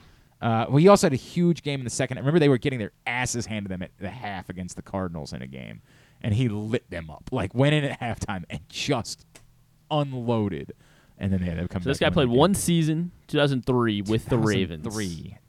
That wouldn't have been Kevin Johnson. No, would it have? His nephew is currently a Raven. His nephew is currently a Raven. Not Patrick Johnson. Mm-mm. Nephew is currently who's? So they share a last name. Shut up! All right, sorry. Shut up, you! They share a last name. Shut up! Nephew is currently a Raven, and was a 2003 Raven. Is DeMarcus Robinson Marcus Robinson's nephew? And That I is just correct. didn't know that somehow. Yeah. I Marcus really didn't Robinson know had that. 3 touchdowns. I in really 2003. didn't. Was it the Yeah. Seattle game? Was it when they came from behind? Yes. I Yes, should it have. was. I should have thought of that. Seattle Was I the didn't even remember. Anthony Wright legendary comeback where they got 4 touchdowns. Remember, for DeMarcus. famously in that for game, Marcus they got Robinson. I should have remembered. They got a free timeout, or else they would have never gotten the ball back at the end to go win the game. So that was sort of the famous. It was a mistake. They stopped the clock when they weren't supposed to. Famously in that game, thrilling comeback for the Ravens against the Seahawks. All right, very good, very good. Yeah, Heisty got back to me. He said he's in studio right now, so he cannot take a call. I didn't know he had a job. Yeah. And I'm kidding. I love. Got probably I love 13 jobs. Correct. He works for everybody. Love Heist. Tell him we said happy birthday. All right, I will. All right. Tell him we said that. Let's get a tidbit, or we just did tidbit. Let's get Tubular. Tubular is brought to you by the print issue of PressBox, which is available right now. Adley Rutschman, our Mogabba Sports Person of the Year, is on the cover, and only a couple more weeks for this one on newsstands, until our next issue hits. But obviously a very popular one, our best of issue for 2022. You can go get it for free right now at your neighborhood Royal Farms, any of the hundreds of locations around town where you find PressBox. Read it all at PressBoxOnline.com. Here's what's coming up this weekend. Nothing really tonight. Hoops tomorrow. Big Ten Network, Nebraska, Maryland at 4:30. NBC Sports Washington, William and Mary and Towson at 4. Why are they playing at 4? I don't like that. I want to take my Prime kids time. to a game. I might take them to Loyola tomorrow because they host Bucknell at 1 o'clock on ESPN Plus. UMBC's You do both. I could, but kids don't. That's not really an option. You're not telling me they're diehard basketball fans? They are over there? diehard basketball fans. They love to do it, but you eat dinner, things like that. Like you got to. They don't know that Towson's on a 5-game win streak? Shut up. UMBC Vermont 1 o'clock. That is a big one, obviously tomorrow 1 o'clock on ESPN Plus. Navy hosts American at 2. Morgan's at Delaware State at 4. Coppin's at UMES, which suddenly UMES is a real thing. That's at 4 o'clock tomorrow as well. Overnight tonight, the Australian Open Women's Final, 3 a.m. on ESPN. Arina Sabalenka and Elena Rybakina. Again, 3 a.m. for the Australian Open Women's Final. A lot of good. It's the SEC Big 12 thing this weekend, so a lot of good non-conference college hoops matchups on ESPN throughout the day tomorrow as well. And of course, the WWE Royal Rumble. Stan never misses that. That's tomorrow night at 8 on Peacock. On Sunday, NFC Championship game at 3 on Fox, 49ers and Eagles. AFC Championship game at 6:30 on CBS, Bengals, Chiefs. The Australian Open Men's Final is at 3:30 a.m. on Sunday or overnight Saturday. Did you get the bet in? I did not put the bet in. You dummy. Yeah. You big dummy. You would have felt nervous after there were 12 games in the first set. You would have been like, oh, no. Ease from there as Novak Djokovic defeated Tommy Paul 7-5, 6-1, 6-2. And so it'll be Djokovic and Tsitsipas in the Australian Open Final on Sunday morning. Everything else you can find at glennclarkradio.com. Anything non-sports-wise that stands out. Michael B. Jordan on Saturday Night Live. Michael B. Jordan on Saturday Night Live, along with Lil Baby as a musical guest. That's right. And Shrinking, the Apple TV Plus show with Jason Segel. Yeah. Brett Goldstein's in it, and then Harrison Ford has a big part. I'm not sure what Harrison Ford's role is, but he just shows up, and he's got a big part in it, though. Harrison Ford in Shrinking. Right. You People movie comes out on Netflix. It's got Eddie Murphy, Jonah Hill, Lauren London. Looks pretty good. So Jonah Hill starts dating Lauren London. Yeah. And her parents are like, you're dating a white guy? Right. And Eddie Murphy's his family's very Jewish, right? Yes, yeah. Like I did see that. It actually Julia Louis-Dreyfus is it does look it does look pretty good, actually. It did look. Of course, new episode of Last of Us on Sunday night on HBO, and MILF Manor on Sunday night as well. They never miss MILF Manor. That is an important one. All right, very good. Everything else, glennclarkradio.com. Stan the Fan, you will be on with the boys tomorrow morning. Yes, I will. The Bat Around, 10 to noon with Paul Valley and Zach Goodman. Yeah. Absolutely. And, of course, Monday nights. Monday night, 6 o'clock. We're waiting word on who we're going to get. You and Ross Grimsley. Appreciate you as always. All right. At Stan the Fan on Good Twitter. To see you. Is Glad how you follow. Survived. The trip of a lifetime. My wallet for your did kids. not, but I indeed did survive. And if you have any work around the house that needs to be done, please let me know for a minimal fee. I am available for hire, and my back is almost functional, so I've got that going for me, which is nice. I am going to make some money, however, because I'm going to have Mrs. Clark put $5 in at DraftKings this weekend for one of these quarterbacks to throw for more than 1 yard, and she's going to go to PressBoxOnline.com/offers, click on the DraftKings link, and we'll get a little bit of money back that we lost down at Disney last week. All right, thanks today to, I guess let's start by thanking our guests. Let's thank Dan Wilcox. Let's thank Jeremy Fowler, Randy Mueller, who was awesome. We'll get all of it up in the greatest hits section of the oh my God, it's so good tab at glennclarkradio.com. Monday, we're going to start the show a little bit early. I guess next week is some, I don't know, student parent You're doing week. some work at people's homes? Yeah, I wish. No, it's like some parent event at my children's school, so I need to be over there at noon. So we're going to start the show at 9:30 a.m. on Monday and wrap up at 11:30. And we have somebody joining us on Monday. Brett Hollander. Brett Hollander is going to join us. I also got Bruce Weber. Former Illinois and Kansas State coach Bruce Weber, who's now with the Big Ten Network. He does a good job. Very excited. Yep. Very happy. Absolutely. I will look for, and that was always kind of his style on the sideline too. He was he was emotive, Bruce Weber. So look forward to catching up with him and talking some Terps on Monday as well. All right. Thanks, everybody at PressBox. All of our great sponsors and partners, including the Baltimore County Police Department, Problem Gambling, Royal Farms, Costas Inn, Maryland Jockey Club, Grade 8's Memorabilia, Maryland Vascular Specialists, UMBC Athletics, your local Toyota dealer, buyatoyota.com. Thanks to Griffin at Griffin_Bass. Follow us Twitter, Instagram, and TikTok at Glenn Clark Radio. Have a great weekend. Go all the local teams. Duke sucks.